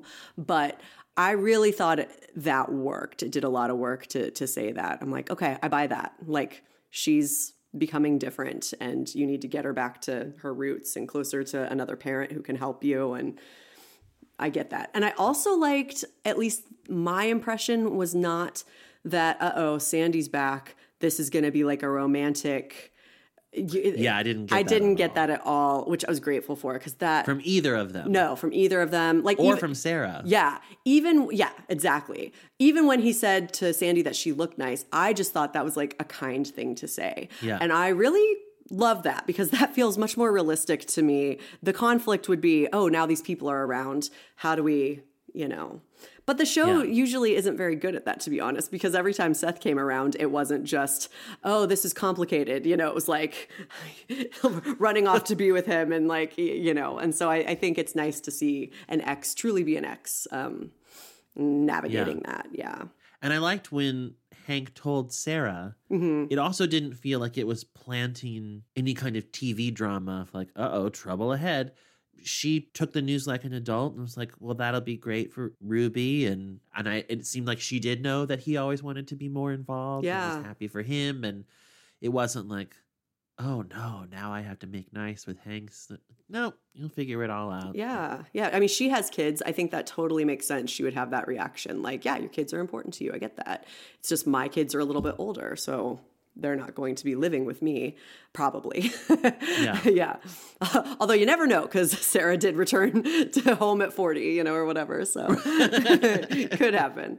Well, let's discuss Chambers Academy a little bit. Okay. I felt like Joe sort of spoke for a lot of us. You built an entire school for your kid, and now he's not even going to it. It's harsh. I really liked that random guy. I thought he was very funny. He did a lot with a little, Yeah. Yeah. So Max doesn't want to go to the school. Part of me is like, who cares? But there were some good scenes in this storyline, I thought. I really liked Max and Christina watching paint dry. I did too. And then this scene that arose from that. Hey, bud. I know what happened last year. It was so incredibly painful. They peed in my canteen. I know. And it was so awful. It was. That's part of the reason why your dad and I dreamt of creating a school like this. So that every kid could come to school and fit in, not be afraid, never be bullied. Ever. And we don't want this school just to be, an okay place. We want it to be a place where everybody can just be happy. We want it to be wonderful. But we're gonna need your help. You should have asked me first. I'm not going to be attending Chambers Academy. I maybe am a little embarrassed to admit, like, I was super annoyed with him. Like, your parents go to all this trouble and you're not even going to go. You're acting like you have say. You don't. But then, I don't know, this conversation I think did help, especially him saying, you should have asked me. And I did think, well, that's a much more nuanced, interesting thing than he's just throwing a fit. It was good that they reminded us about peeing in the canteen. Like, he has real, true trauma about going to school with other kids. And how does he know that even though this is a new environment, that there won't be bullying? Like, when Christina said never bullied ever, I thought, that is a promise that I don't think you should make. Like, that is, you're doing everything in your power to try to create that environment, which is a lot. But anyway, I thought, you can't control kids completely. Yeah. But then him saying, you should have asked me, I thought, wow, how fascinating that they did set out to do all this. And they never really ran it by their son and said, what do you think of this? And especially when you hear that what he wants is to be homeschooled and then to go to Hank's in the afternoon. I actually thought that makes a lot of sense. Like, not saying that that's better. He does need to learn to socialize with other kids his age, et cetera, et cetera. I think that's all true. But it certainly would have been a lot less work for Adam and Christina and a lot less expensive, et cetera, if they had just come up with a plan that worked for Max. But they went very grand about it and decided to open the whole school for him. But is it really? Yeah, I thought the exact same thing. That one line, I was like, but they should have talked to him first. Yeah. And I wrote down, maybe not asked him first, like they need his permission. But that's a huge undertaking meant to cater to one person. And we never saw them even like feel him out about it. Yeah. And I thought it feels indicative of their approach to parenting him sometimes. Yeah. But one thing I loved about Christina in that scene, I loved her saying that they need his help. Mm-hmm. And I thought they need to ask more of him from time to time. Yeah. And I thought that's a great way to approach it, I think. Mm-hmm. Ask him for his help. Yeah. It just felt like, wow, they never ask anything of Max. Yeah. I feel like. And here she was saying, we went to all this trouble. Now's the time for you to chip in. Yes. Here's what we need you to do. And I thought, yes, that's what a parent should do, is sometimes force their kids to do things that the kid doesn't know will be good for them because kids don't know anything. Yeah. And that's the parent's job. Not that I should be, critical of them, because again, I'm not a parent. I feel like we haven't said this in a while, and now we've both said it in this one. It's a nice final season. It is. Callback. It's a callback, but we're still childless. Dun, dun, dun. Yeah. So it's not like I know how Adam and Christina should parent. I really don't, and I don't know what I would be like, and I would make tons of mistakes. But I do think their biggest one really is catering the whole world to Max, which you've mentioned very recently. And other people, I know our guest Juliet has mentioned this several times, and how it's well-intentioned, but maybe not the right thing to do. And boy, I mean, it would be the wrong approach, like you said, to ask him permission. Like, is it okay if we open this school? I mean, if it's something that they really want to do for Max, but also to help other kids, which I do think is an important piece to this. Because if they only wanted to help Max, then I think homeschooling makes a lot of sense. And to the show's credit, they had Evan bring up that very issue. Yes. And they even had Adam and Christina kind of realize, oh, that is why we're doing it. Yeah. And then have to decide, no, it's for other people too. Yeah.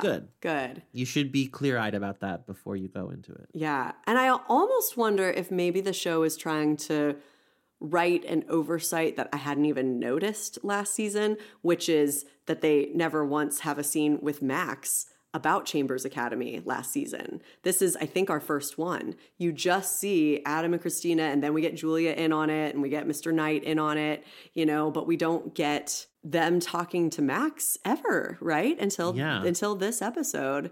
And so maybe they realized we need a storyline that about Max attending this school. And it's a pretty good one. Yeah, I mean, at first I really did think that it seemed just further evidence that Max is entitled. And then I realized, I think it's more complicated than that. But I think the fact that he's entitled is mixed up with that. Yeah. And I largely do blame his parents for that. I mean, I think they don't hold him accountable nearly often enough. I think he is much more capable than they give him credit for. And they act like this is them being such good parents, like not being demanding and like being super understanding about his autism. But at the same time, I'm like, yeah, but look at how much Amber was able to help him and, in certain episodes, and look at Sarah holding him accountable and last season. And how much Gabby was able to help by like saying, no, we're not doing that. We're doing this. And I'm like, boy, his parents don't do that hardly ever. Yeah. I found it super refreshing that the resolution of this episode, there was a little bit of heartfelt sincerity in it, but mostly I felt like it was just Adam getting fed up and laying down the law. Yeah. Ham and cheese, no lettuce, no mayo, no mustard. Cut off the crust, sliced it diagonally, just how you like it, sir. I won't be needing a bag lunch because I won't be eating lunch at that school. Max, this is the first day at Chambers Academy. I know. Good luck. Yeah, I know. Mom already told me. It's going to be a wonderful school, and I will need to give it a try. Okay, well, that's not exactly what I was going to say.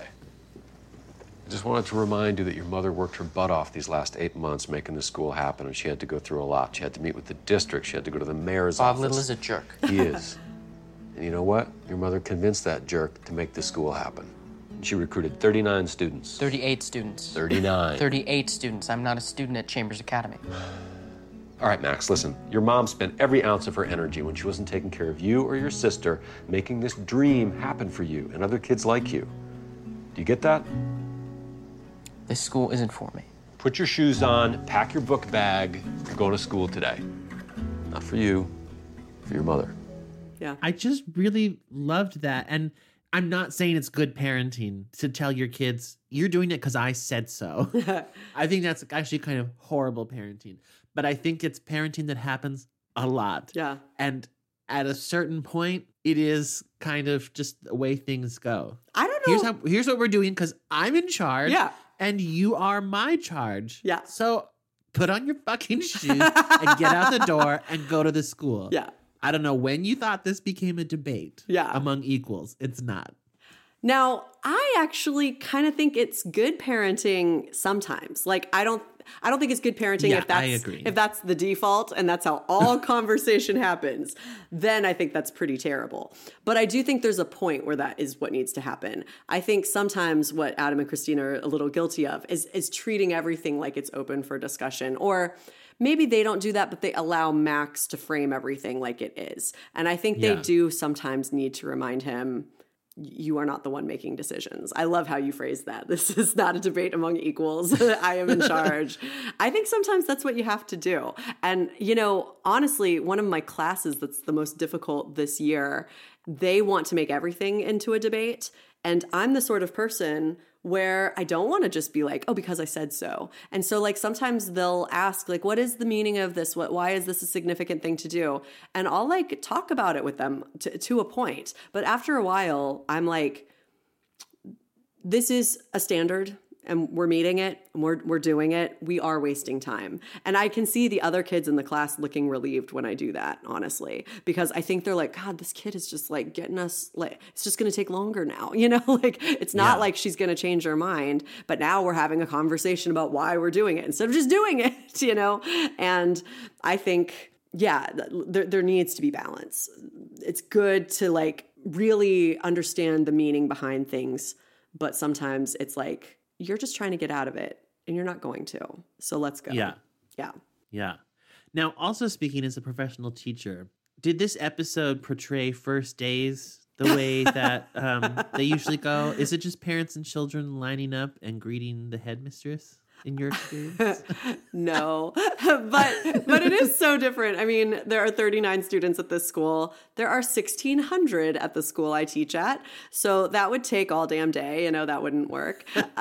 Usually it's more like kids getting dropped off, you know, and then the doors get unlocked at a certain point and then everyone floods in and yeah. Although we do have like events like parents' night, you know, like I guess we call it like open house, but where parents can come and meet all the teachers and stuff. And that's not so different, but usually you've already been teaching for a couple weeks.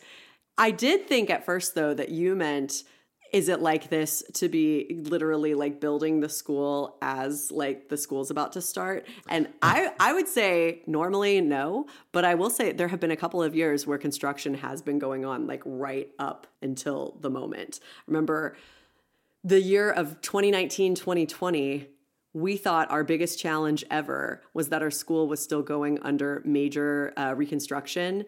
And so certain classrooms were not ready and we had to like share rooms with each other and like travel around. It was like chaos. It was terrible. And it was because the school just wasn't ready. But guess what? You have to open.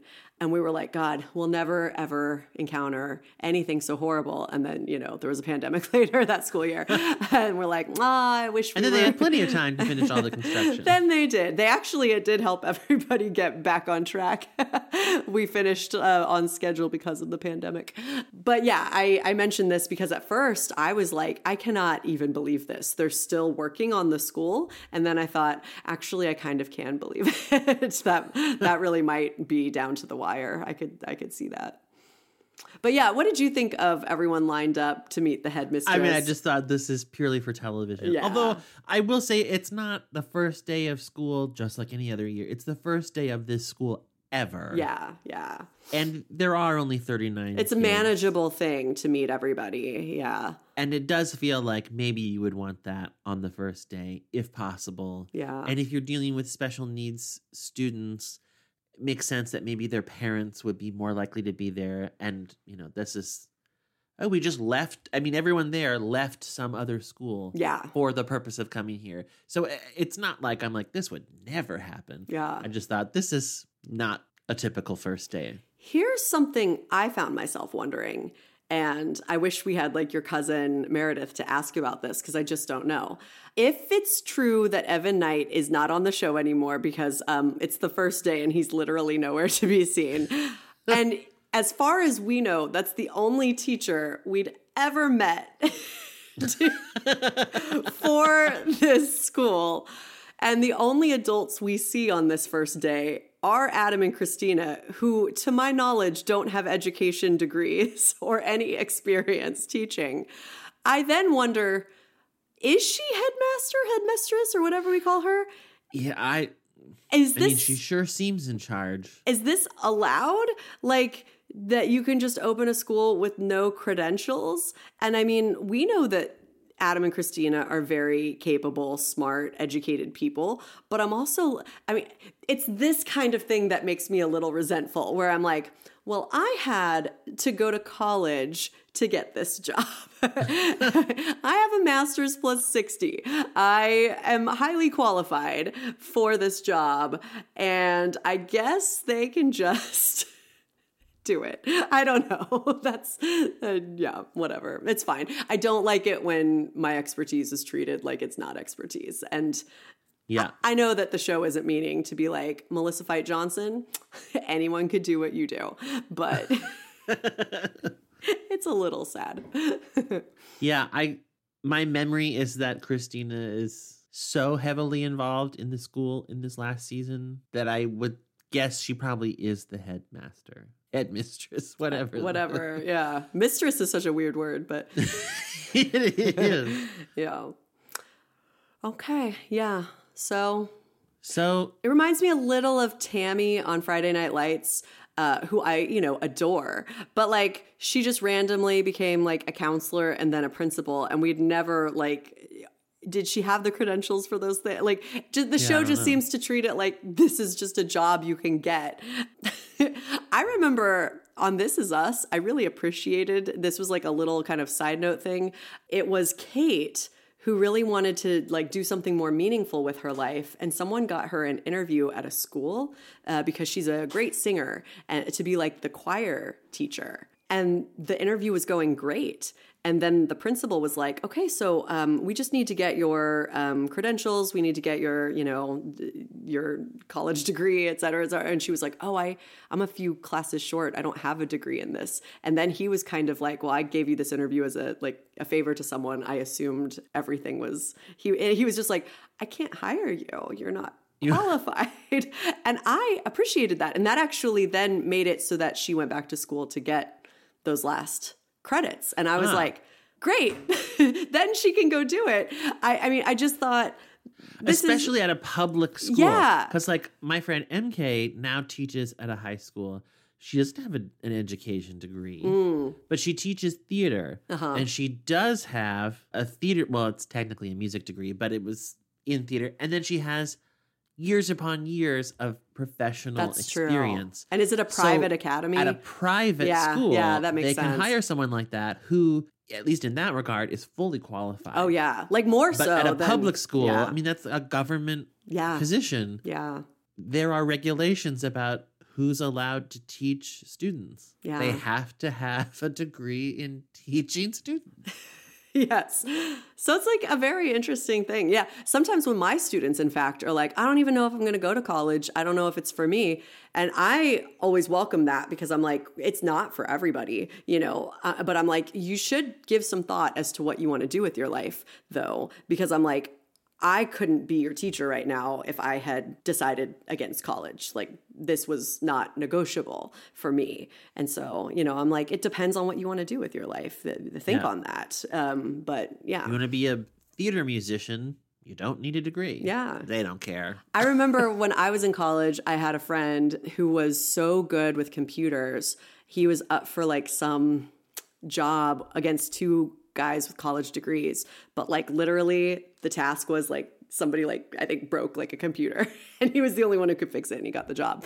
So I think sometimes it's almost irrelevant like who has the professional degree. And I don't mean to say that it always matters. I just get frustrated on shows that kind of act like, oh, whatever, to something that I know for a fact. But I don't actually know for a fact with like a charter school. I don't know what the credentials would have to be. And maybe Christina just could be headmaster.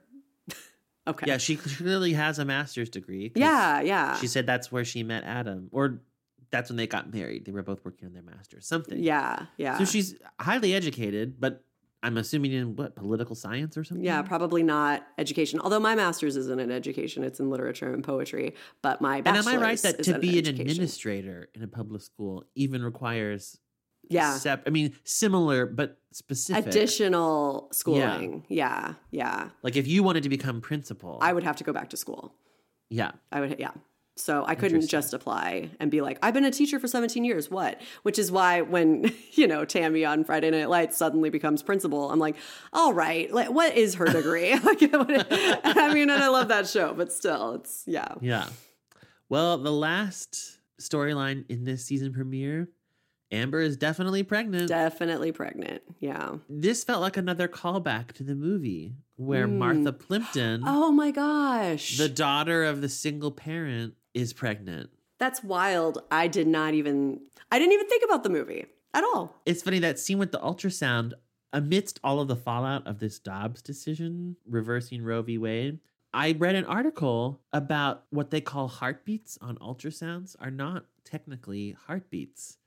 According to an article from NBC News, that lub-lub sound one would hear through a stethoscope is the opening and closing of the cardiac valve.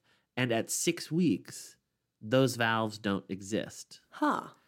So what a patient hears in an ultrasound is an electrical pulse that is usually only detectable with a transvaginal ultrasound, which translates that pulse into the sound that comes out of the machine. Fascinating. But for a lot of expectant parents, they want to sort of anthropomorphize the fetus kind of as soon as possible. Yeah. And so in layman's terms, it's like, that's the heartbeat. Yeah. And because if I'm understanding correctly, it will eventually sort of develop into that, but it's not what we think of as a heartbeat. Yeah. Technically. That is interesting. Well, and it also made me wonder, like, when the doctor said to Amber, I have to ask, is this something that you want? Again, that's never been a situation that I've been in, never having been pregnant. So I wondered if that was realistic. It felt realistic to me, like to pick up on the fact that the patient hasn't told anyone, seems overwhelmed more than like excited, isn't with the father anymore. Like all these little signs. It's not like this doctor asked her that out of the clear blue sky. I feel like that's not even maybe something she would have brought up if Amber was there with her mom and or Ryan and oh my God, listen to that. But reading the room, it makes sense to say that. And I thought that felt like a nice beat to make Amber really think about what she was about to embark on, and is this something that she wants? Yeah. Although I also thought it was an interesting choice to never really have her discuss that with anyone, at least in this episode. Yeah. That made me wonder, has she already decided that it is? In which case, I wonder what the point was of having the doctor ask that if it wasn't leading to her contemplating that very question. Yeah, good point. Yeah. I don't know. In the opening credits of this episode, the first name they said among the guest stars was Sarah Ramos. And I forgot that she was in it at all. You know what? I knew that she was back in season 6, but I think I only remembered, and even this I don't actually remember. I just know that she, I believe, is in the series finale. Yeah, she is. And I thought, okay, so Hattie comes back for the last episode. And the first episode of the last season. And my goodness, I did not realize how much I missed Amber and Hattie together. Me too. Even though they were loved it. never like best friends, it's a relationship I really liked. And I wrote that down after their first scene where she was talking about going to Prague on the train and Amber was like copped an attitude about it. Yeah. I'm like, oh my God, I missed that. Me too. Me too. I loved every scene they had together. It was a real highlight of this episode for me, if not my favorite thing about it. And I had remembered she was in it. And the reason I remembered was because I remember them joking about Steve on that football field. I remembered that joke. I didn't remember that Amber asked about how she knew she was gay and stuff, or maybe not gay, but you know, like the whole journey. And I loved that because I think sometimes on shows, especially if a character isn't on the show anymore, they're just a guest, she would just be there to support Amber and only ask about Amber's pregnancy and stuff. And I loved that it was both ways. They were both asking about each other's lives. Loved that so much. Yeah.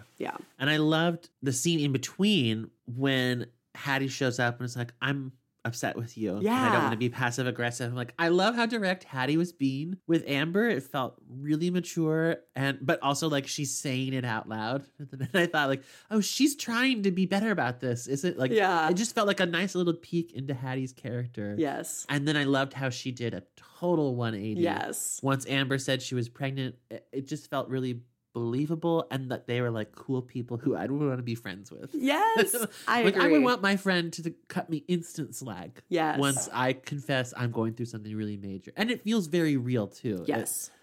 I just loved it all around. Yeah. Also, like, everyone in this episode looked great. I mean, well, maybe not Amber. She looked a little disheveled. But I think that was a choice. But like, Hattie looked amazing. I thought Sarah looked amazing. Joel, I've mentioned already. I thought Adam looked good with like a nice little clean haircut. I thought Max looked good. Yeah, everyone did. And I was going to say that I agree about it being a very realistic conflict. And I think those are often my favorite kind because you're never like shouting at the TV, like, oh, just communicate with each other. I mean, it lasted the perfect amount of time.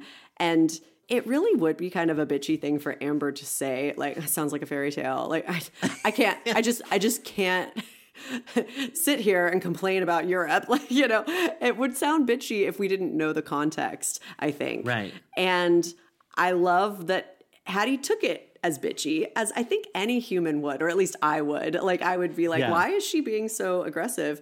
And then to just go over there to settle it and then immediately cut her slack, I thought, perfectly played all around, like, you know, and then we get to the heart of it, which is them sort of bonding and catching up, starting with Hattie asking if Amber wanted boy or girl tea. Was that like, do you want the tea that's going to make the baby a boy or a girl? Or was that like, there are certain brands that are boy tea and certain brands that are girl? I didn't know. I had no idea what that meant, but I thought I would bring it up and see if you knew, but you don't either. Okay. So maybe we'll get an email from someone who's like, hello, everyone knows that boy tea is this. I don't know. But anyway, and then that football field scene, amazing. But did you always like girls, or do you still like guys, or like, how does that I don't work know. for you? I wish that I could like explain it. Like when I was with Alex, like I loved him. I didn't feel like I was faking it or like I was missing something. It was just different. Like I even like Steve. Oh my God, Steve. Oh my God. Our fight right here on this field. Oh my. I'm gonna get my revenge. Hey, I'm with child. Oh my God. Be gentle. I'm really sorry. It's a good excuse. To think now we're about like it. old. We're real life grown-ups, dude. I'm gonna have a baby. Cheers.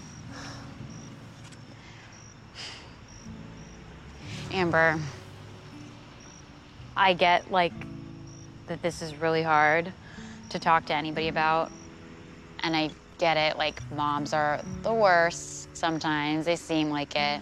But I think you're going to feel a lot better if you talk to her. You know? I think you're probably right. For once in your life. I was right about Steven. I mean, I just echo everything you said. I just loved seeing them together. I loved hearing some retroactive explanation about Hattie's sexuality. I'd forgotten that she specifically mentioned Alex, which I love that. I really appreciated. Yeah. Because I said, it's like, does this invalidate what she had with Alex? No, it doesn't. It doesn't. It's just different, which I like that. Yeah. I did wonder, I'm like, is this the end of summer when this is, is that why Hattie is still around? And then is Amber just asking her now about dating Lauren? Oh, right. Like they had 3 months and she never asked, how did this happen?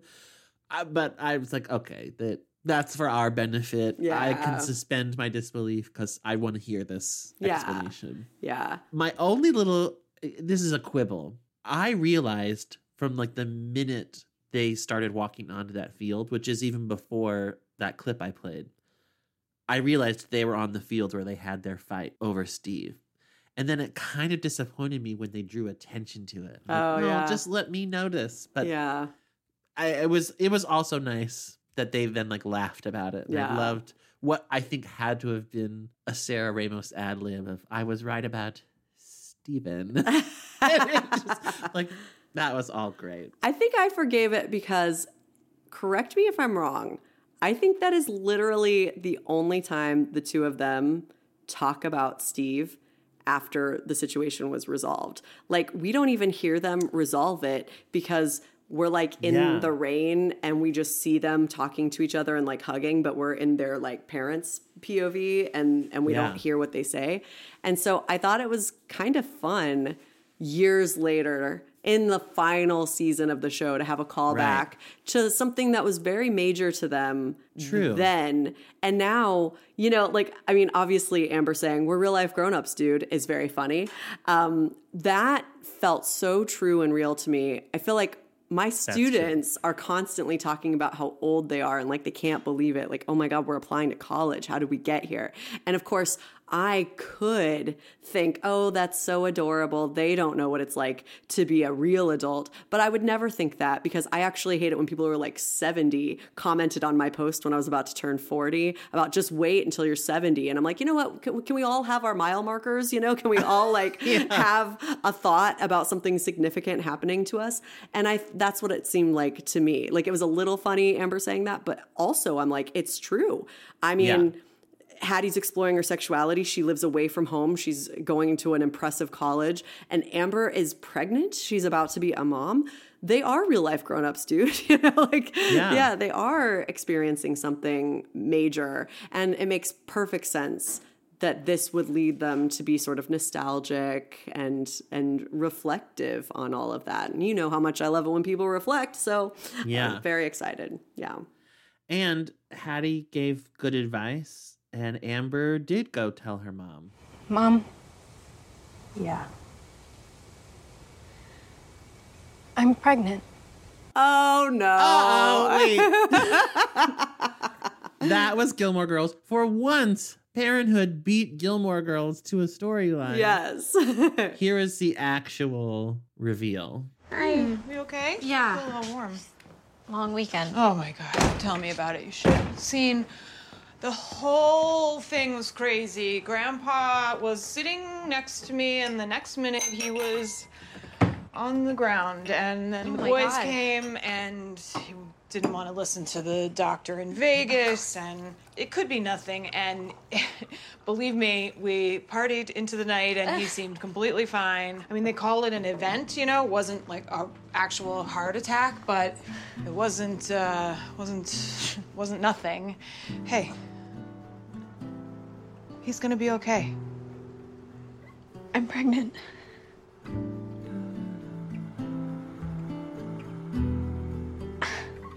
Oh. If we're just gonna dive into comparing it to Gilmore Girls, I do want to say that I think this was way better for many reasons. But one of them is the reaction that Sarah already seems to be having and will certainly have as we explore the rest of the season is what Amy Sherman Palladino wanted, I think, that moment to be for Lorelai.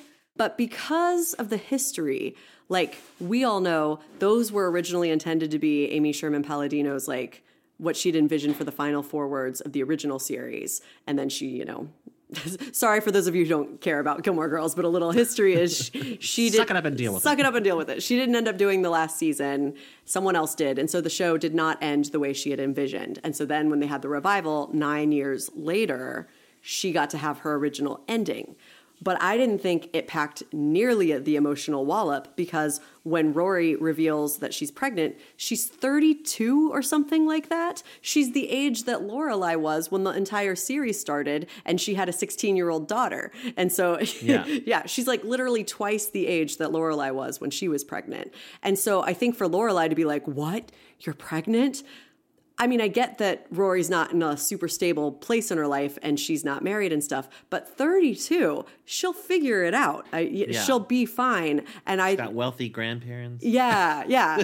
And I remember just thinking, this is why you can't just wait 9 years and then do the ending that you always wanted. It doesn't really work. Because if Rory had been a senior in college, after everything that they'd both worked for, then she's just pregnant at the end of it, like Lorelai was, then it's like, oh my God, I tried so hard to give you more than I had. And now here you are in the same position I was in. Yeah. And I also, just while we're discussing this. Yeah. I'm so glad that wasn't the end of the original series. Because I'm like, that's a fucking depressing conclusion to draw from this series. Which is like, well, you are doomed to repeat history. There's no escape. Yeah. Like, what? How is that the lesson of this heartwarming, fun show? Yeah, really, truly, you're so right. And so I do feel like, though, this is much more of a parallel, which is, I think, what Amy Sherman Palladino wanted on Gilmore Girls. But it really works as a parallel on Parenthood because Sarah wasn't in high school when she got pregnant with Amber. She was a couple years older than that and with a guy still young, but like, okay. And not in college for various reasons. Same as Amber. I mean, Rory went to Yale, for God's sakes, so Amber's not in college either. And like also with kind of an unstable guy who we've made direct comparisons, Seth to Ryan. And so I think this actually does have Sarah probably thinking, oh shit, it's happening exactly as it happened to me. So it's weird that I think Parenthood sort of executed the ending that Amy Sherman Palladino wanted to execute, which is weird. And it doesn't depress me as much on this show for a few reasons. I think one of them is the entire purpose of the show wasn't, we got to get Amber not to end up like her mom, which I think kind of was the point of Gilmore Girls. And so now I think, and plus it's not the last moment of the show, which I'm like, what a crazy vision for the ending is that you just tell your mom you're pregnant and then everything else is left to be inferred. What? Yeah. I'm so glad this is the first episode of the last season. Right. We get to unpack all of that for the rest of the season. So those are all my thoughts. Yeah. Cosign. I agree. And it's a development that I'm actually kind of eager to see. And maybe it's because I'm drawing a parallel to the movie. Right. Because it's not like I would choose for Amber's destiny to be having a baby. But confronted with that reality, am I interested in seeing it play out or not? Yeah, I am. Yeah. And I kind of believe it. I mean, like, it feels like the level of chaos that's right for Amber. Mm-hmm. Which is, boy, this is not the way you would plan this. Yeah. If you were planning it. But it's not like reckless. No. It's not like you started doing heroin, Amber. That's like, right. Wow, you really shouldn't have done that. It's like, yeah, okay, you slept with your ex-fiance, and it ended up in a pregnancy. Yeah. This was not what you were planning on, but it's not going to ruin your life. No. But it is going to transform your life. Yes. Yeah. How? Let's see. And how does the family at large react to that, support that, deal with that? Yeah. That feels very on brand for this show. Yeah. And I truly feel like, number one, Amber's going to be okay. Yeah. And I'm grateful that the father of her child is someone so significant to her, whether they're back together eventually or not, he's significant and mattered.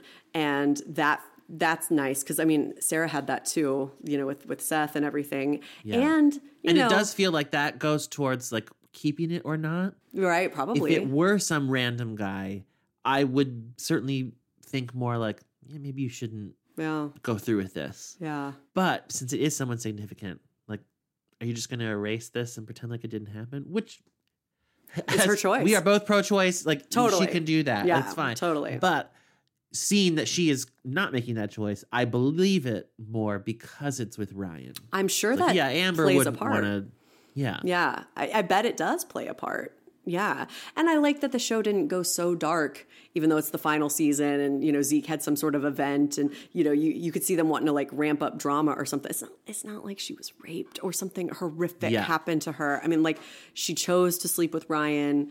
It resulted in a pregnancy. She seems to be choosing to keep it. And since the show has shown us like Amy having an abortion, I think it's great that we know that like, she must want this on some level. And perhaps part of the reason is because she cares about the father. And this is, the child was, you know, conceived in love. Not that that even matters as to whether or not you make whatever choice you make, but maybe to her it does. Yeah. Which I think is nice. And also, I mean, this would be the first great-grandchild, right? That feels significant for a last season. Like, it really the does. next generation. So, yeah. Yeah. My one question about Amber's pregnancy, similar to like the questions she was asking Hattie, if this is the end of the summer, Amber is like 3 months pregnant, right? I guess. So like I don't really know when people start showing, but like she'll start showing soon, right? Or Yeah, I maybe think she so. should be, or 4th or 5th month? Is that when people really start showing? I don't know. I know. You think, I mean, we've met pregnant people. You know? Right. I don't know. But so she should be popping out a baby in like 6 months. Yeah. I wonder how much time will span this final season, because often it's 9 months for a full 22 episode arc. Yeah. But it's 13. And I can't remember if it was like scattered and it ended in May. No, it didn't, did it? I think it ended in January. Okay. Or maybe February. Okay. So that we won't spoil it yet. No, we won't. But Right now I don't remember. But it's not brand new news to her. Right. But this would be, don't they usually tell people it's like end of the first trimester? Yes. Is when it's really kind of okay to tell. Yeah, and the doctor said people that, in right? general. Because soon it's going to be yeah. like, but you're right. It is the so first they're aware trimester. of that, at least. Yeah, that is good. Yeah. That feels like good attention to detail. I thought this was a great episode, and I didn't remember it as being a great episode. I think I thought like, oh yeah, season 6 kind of gets off to a clunky start, doesn't it? I thought it got off to a great start. Me too. It felt like they balanced levity and drama in a really great way. Like a lot of the Vegas stuff was really fun. Yeah. And a lot of the Amber and Hattie and stuff, you know, was fun. So great. But then there was always serious stuff underneath everything. Yeah. It also felt like this season premiere had more continuing storylines than previous seasons, which always felt like, and now we're introducing the story for this season, and it's brand new. Here it's like, well, Adam and Christina are right where they were. Yeah. The school they had been planning all last season is now opening. Yeah. Sarah and Hank are together as we saw them get together last year. Joel and Julia are farther down the path they were already on. Amber and Hattie, you know, were just following up on what happened at the end of last season. Yeah. Hattie's dating a woman and Amber is pregnant. Yeah. Hank's family, that felt like maybe the introduction of a new storyline. Yeah. Natalie was there. Yeah. I guess they're still I do have to mention, together. like you said about Jasmine and Jabbar, same with Drew. Like, is this one of his 11 episodes? And was that the best use of him? Yeah. Yeah. Oh. Just painting in the background. And how much did it cost to hire Natalie for that scene? Probably not very much. No, probably she not. She said very. like 2 words. Yeah. Yeah. But there like, we could have gotten Monica Potter in another episode. No, probably from Natalie's salary. No, probably not. But Ray Romano ain't cheap. No, I mean, and it makes me think a few things. Number one, are they building all this around Ray Romano because he's so well known that like maybe he's certainly like better known than like Joy Bryant, I think. And so maybe in their minds, that's how they justify it, right? They're like, well, if we have this big name actor who might be like a reason why some people might even be tuning in. I mean, I don't personally know anyone who started watching because Ray Romano joined, but okay. But maybe they're like, we have to give him things to do. He can't just be Sarah's boyfriend. And so really, I mean, ever since he joined the show, he's always had prominent screen time and storylines in a way that kind of contributes to me being a little annoyed by him, honestly. He's like taking away other people's screen time, it can feel like. But I guess maybe that's how they justify it. But I see it differently. I'm like, well, Joy Bryant has given you loyalty. She has been on the show since season 1. And Jabbar wasn't even in the season 1 opening credits, and he's been around since season 1. You know, every other damn kid on that show has been in from like the moment they appeared. Even Jolo Maladuena, you know, like the first... Not the first episode because that was the end of season 3, but he's immediately there. Good. Yeah. He should be. But so should Jabbar. And again, short shrift, the only Black cast members, you know, and it just feels gross. Yeah, I don't like it. But everybody was good. I mean, I think the actors playing Ruby and Sandy were good. Yeah. It was compelling. I just kept hearing you say, why are we spending so much time with non-Bravermans? Then I thought, well, Christina's only a Braverman by marriage because she's in a relationship with Adam. We spend a lot of time with her, but even so, it's usually with other Bravermans. And it's not like Hank is married to Sarah. I don't know. Any thoughts on that? Yeah, well, it's not that I don't like the storyline that they're presenting. Mm-hmm. Like I said, it felt like a very natural one to arise, but the show is about the Bravermans. Yeah. And I consider... Well, Jasmine actually is a Braverman. Yeah. And Jabbar. Joel, I consider a Braverman. Yeah. And it's like, you know, we don't know anything about Joel's family. Yeah. They couldn't come up with something there. Or like, what's Jasmine doing for work? She teaches or something. We haven't seen that in forever. Can we delve there? We have at least met Jasmine's family. Anything happening there? What's going on in Jasmine and Crosby's marriage? Yeah. I don't know. And I'm not saying all this is supposed to go in this specific episode. Right. But in a situation like this, where it's like we have to spread around storylines because we can't have all the characters in all the episodes, I do feel like, well, why are we then devoting any time to stories that don't involve any Bravermans? Yeah. And I know that will eventually. I mean, Sarah is on the periphery in this episode. I'm sure she's going to be right in the middle of it. Yeah. So, you know, I understand. It just does... When we already noticed some characters are more fleshed out than others. Yeah. And now it's like we have to prioritize certain things. Okay, prioritize your main characters. Yeah. I agree. It also made me realize we could have had that sweet scene in the morning with the cappuccino or espresso or whatever with Sarah and Hank. And that could have been Hank's only moment in the whole episode. Or maybe they come back together at the end and she tells him what it was like to watch her dad faint. And it's just centered on Sarah. And we just assumed that Hank was like working that day or, you know, or he was watching the football game. Nothing really going on with him the same way that we're forced to assume with Jasmine because we only see her clapping that her like baby is walking now. And then that's it. And or Drew paints the room in the school. Okay, Drew's back in college and he's still with Natalie, I guess. Yeah, that's all we get. I think that does make me ever so slightly resentful. And it also makes me realize what an interesting thing. It's not always equal. It makes me realize how like essential it was that like the cast of Friends always presented like a united front. Like we must all get paid the same amount and all of we're an ensemble. There's no lead here because it does feel a little like, oh, Ray Romano was more famous the way that like Courtney Cox was originally the most famous cast member. Although I don't think she like remained that, you know, after the show, but like Ray Romano's more famous than a lot of these people. So I guess he gets more to do. That when you really break it down like that, it doesn't feel good, you know, no. But you maybe have to do that to make him interested in being on the show at all. And I don't know him. Maybe he'd be like, oh, that's fine. Give me whatever. I'll be in the background. I don't care. Maybe they just wanted to do this. So I don't mean to make Ray Romano seem like a diva. I have no idea. And I want to acknowledge, I'm aware that we've spent 5 seasons on this podcast saying the Bravermans don't have any friends. Don't they hang out with anyone outside of their family?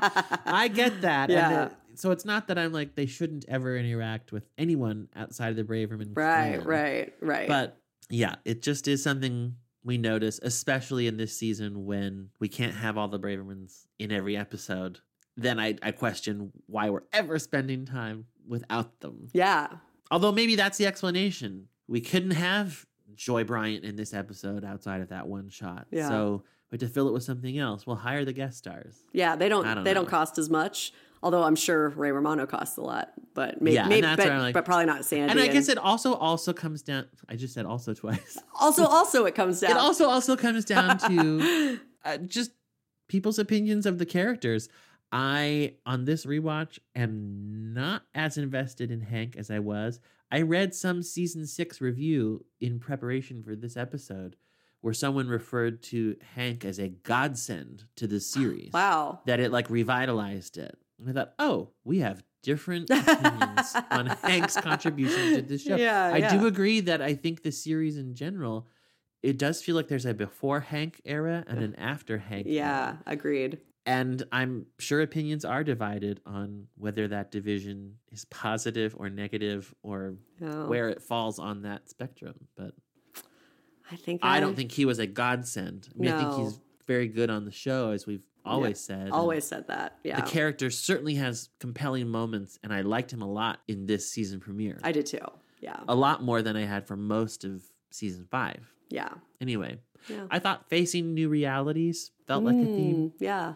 Amber with her pregnancy and Zeke with his health or his mortality. Yeah.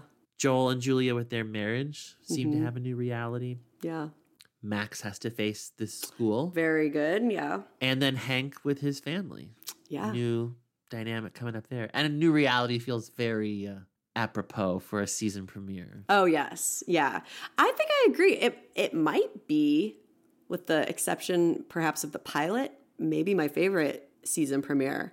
And I might agree. I think maybe you nailed it. It's because sometimes there feels like a lot of like, thanks, big brother, like moments of like forced, here's how we explain what's going on. I thought for the most part, they did a very natural job with working in the context. Like even Chris saying to Julia, I never should have let you go in law school. And she's like, maybe I'll let you go in law school. I was like, that is a really effective way to tell us they were together in law school that didn't feel like clunky, I thought. Yeah, I thought they might reference their own past like that. I thought that was very good.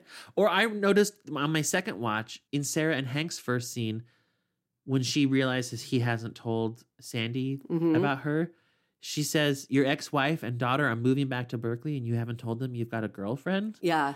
Maybe that's clunky, but for whatever reason, it didn't catch my ear. And I'm like, she's bringing it up in the context of him and what he's saying. Right.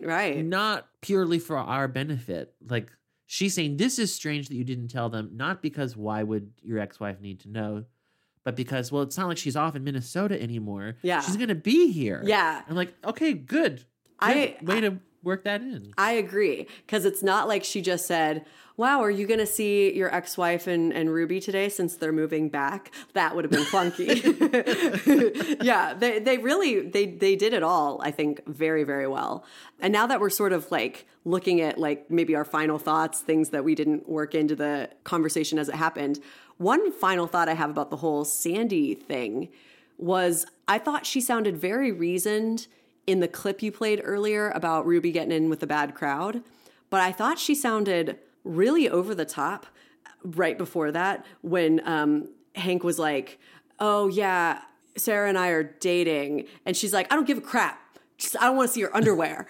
And I'm like, and is she living here? And I was like, that feels like too much, but maybe that's keeping with like what he said about her character and stuff. But I kind of thought like, oh, I get that you maybe care about who lives in a house where Ruby will be spending 50% of the time, and you're annoyed that he didn't mention this to you. But like, I don't know, it all felt very charged to me, and like not just saying, well, okay, does she live here? Just, I want to know what I'm dealing with here. Maybe I should get to know her better. You know, like, is it okay for her? You know, or like, yeah, I figured you were dating. Her underwear was here. You know, like, to me, those felt like the more normal reactions to him explaining, but whatever. Oh, and I took it pretty normal. I thought she was just like, I don't care what you're doing. Just keep her underwear out of Yeah. I was like, yeah, reasonable. Yeah, that's fair. And it's not like although it's a situation friends. where like the profanity, such as it is,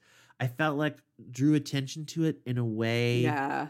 Like when you say I don't give a crap, that one's not so egregious, but I still think like, you know, if she could say, hey, I don't give a shit what you're doing, just keep her underwear out of here. That feels so casual and tossed off. Yeah. And crap somehow catches my ear. And then I think, well, that's not as casual. And now I'm reading more into it than I think you meant. Yeah. I don't know. But yeah. I say I don't give a shit a lot. So maybe. I don't give a shit. That's more something I love. Something I love about wearing masks now in this world with COVID is the things I can mutter under my breath around other people. I have to remind myself, I'm like, they're not soundproof, Caleb. So just careful when you pass someone like in the subway and you go, oh, shut the fuck up. Like they might hear you. That's hilarious. I love it. But I still like being able to mutter it. All right. Well, it was lovely to realize that it was such a great opener. It makes me feel even more excited about the final season of the show. Yeah. And we have some surprises in store for our season 6 guests. Yeah. This whole season, we will be welcoming back some of our favorite guests from past seasons.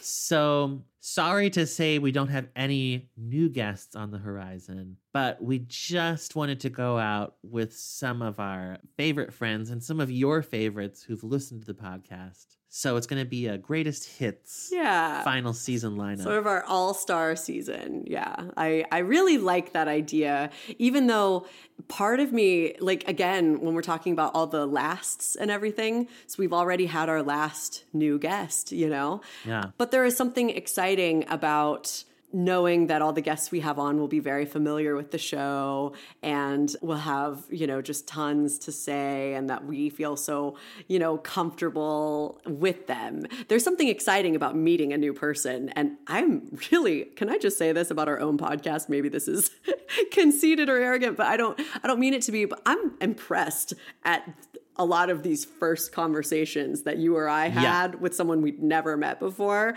I don't think people would guess that necessarily because, you know, they were good conversations.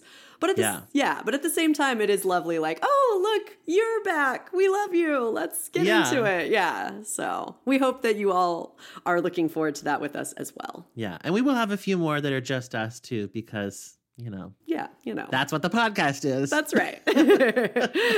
We invented it, so we get to do whatever the hell we want. Whatever the crap we want. So please do check us out on social media. We are on Facebook, Twitter, and Instagram, Parenthood Pals everywhere. Although I will say we don't plan to post much, or let's be honest, at all, after the show is over, after our podcast has ended. So then, you know, our pages will still be up and you can still follow and see us, but there won't be new content. It'll be more of a time capsule of this experience for us. So yeah, so we may not be reminding you as often to go check it out, because if you made it this far, you've probably already seen it or decided you don't need to see it. You just like to listen, and that's okay. It is okay. Our website will always remain parenthoodpals.com, where you can find all of our podcasts. Yay. Thank you for making it to the final season with us. We hope you have a great time as we embark on these final, now 12. Oh my goodness. Oh. But for now, we've got another one coming next week. So until next time, may God bless and keep you always. And may your wishes all come true.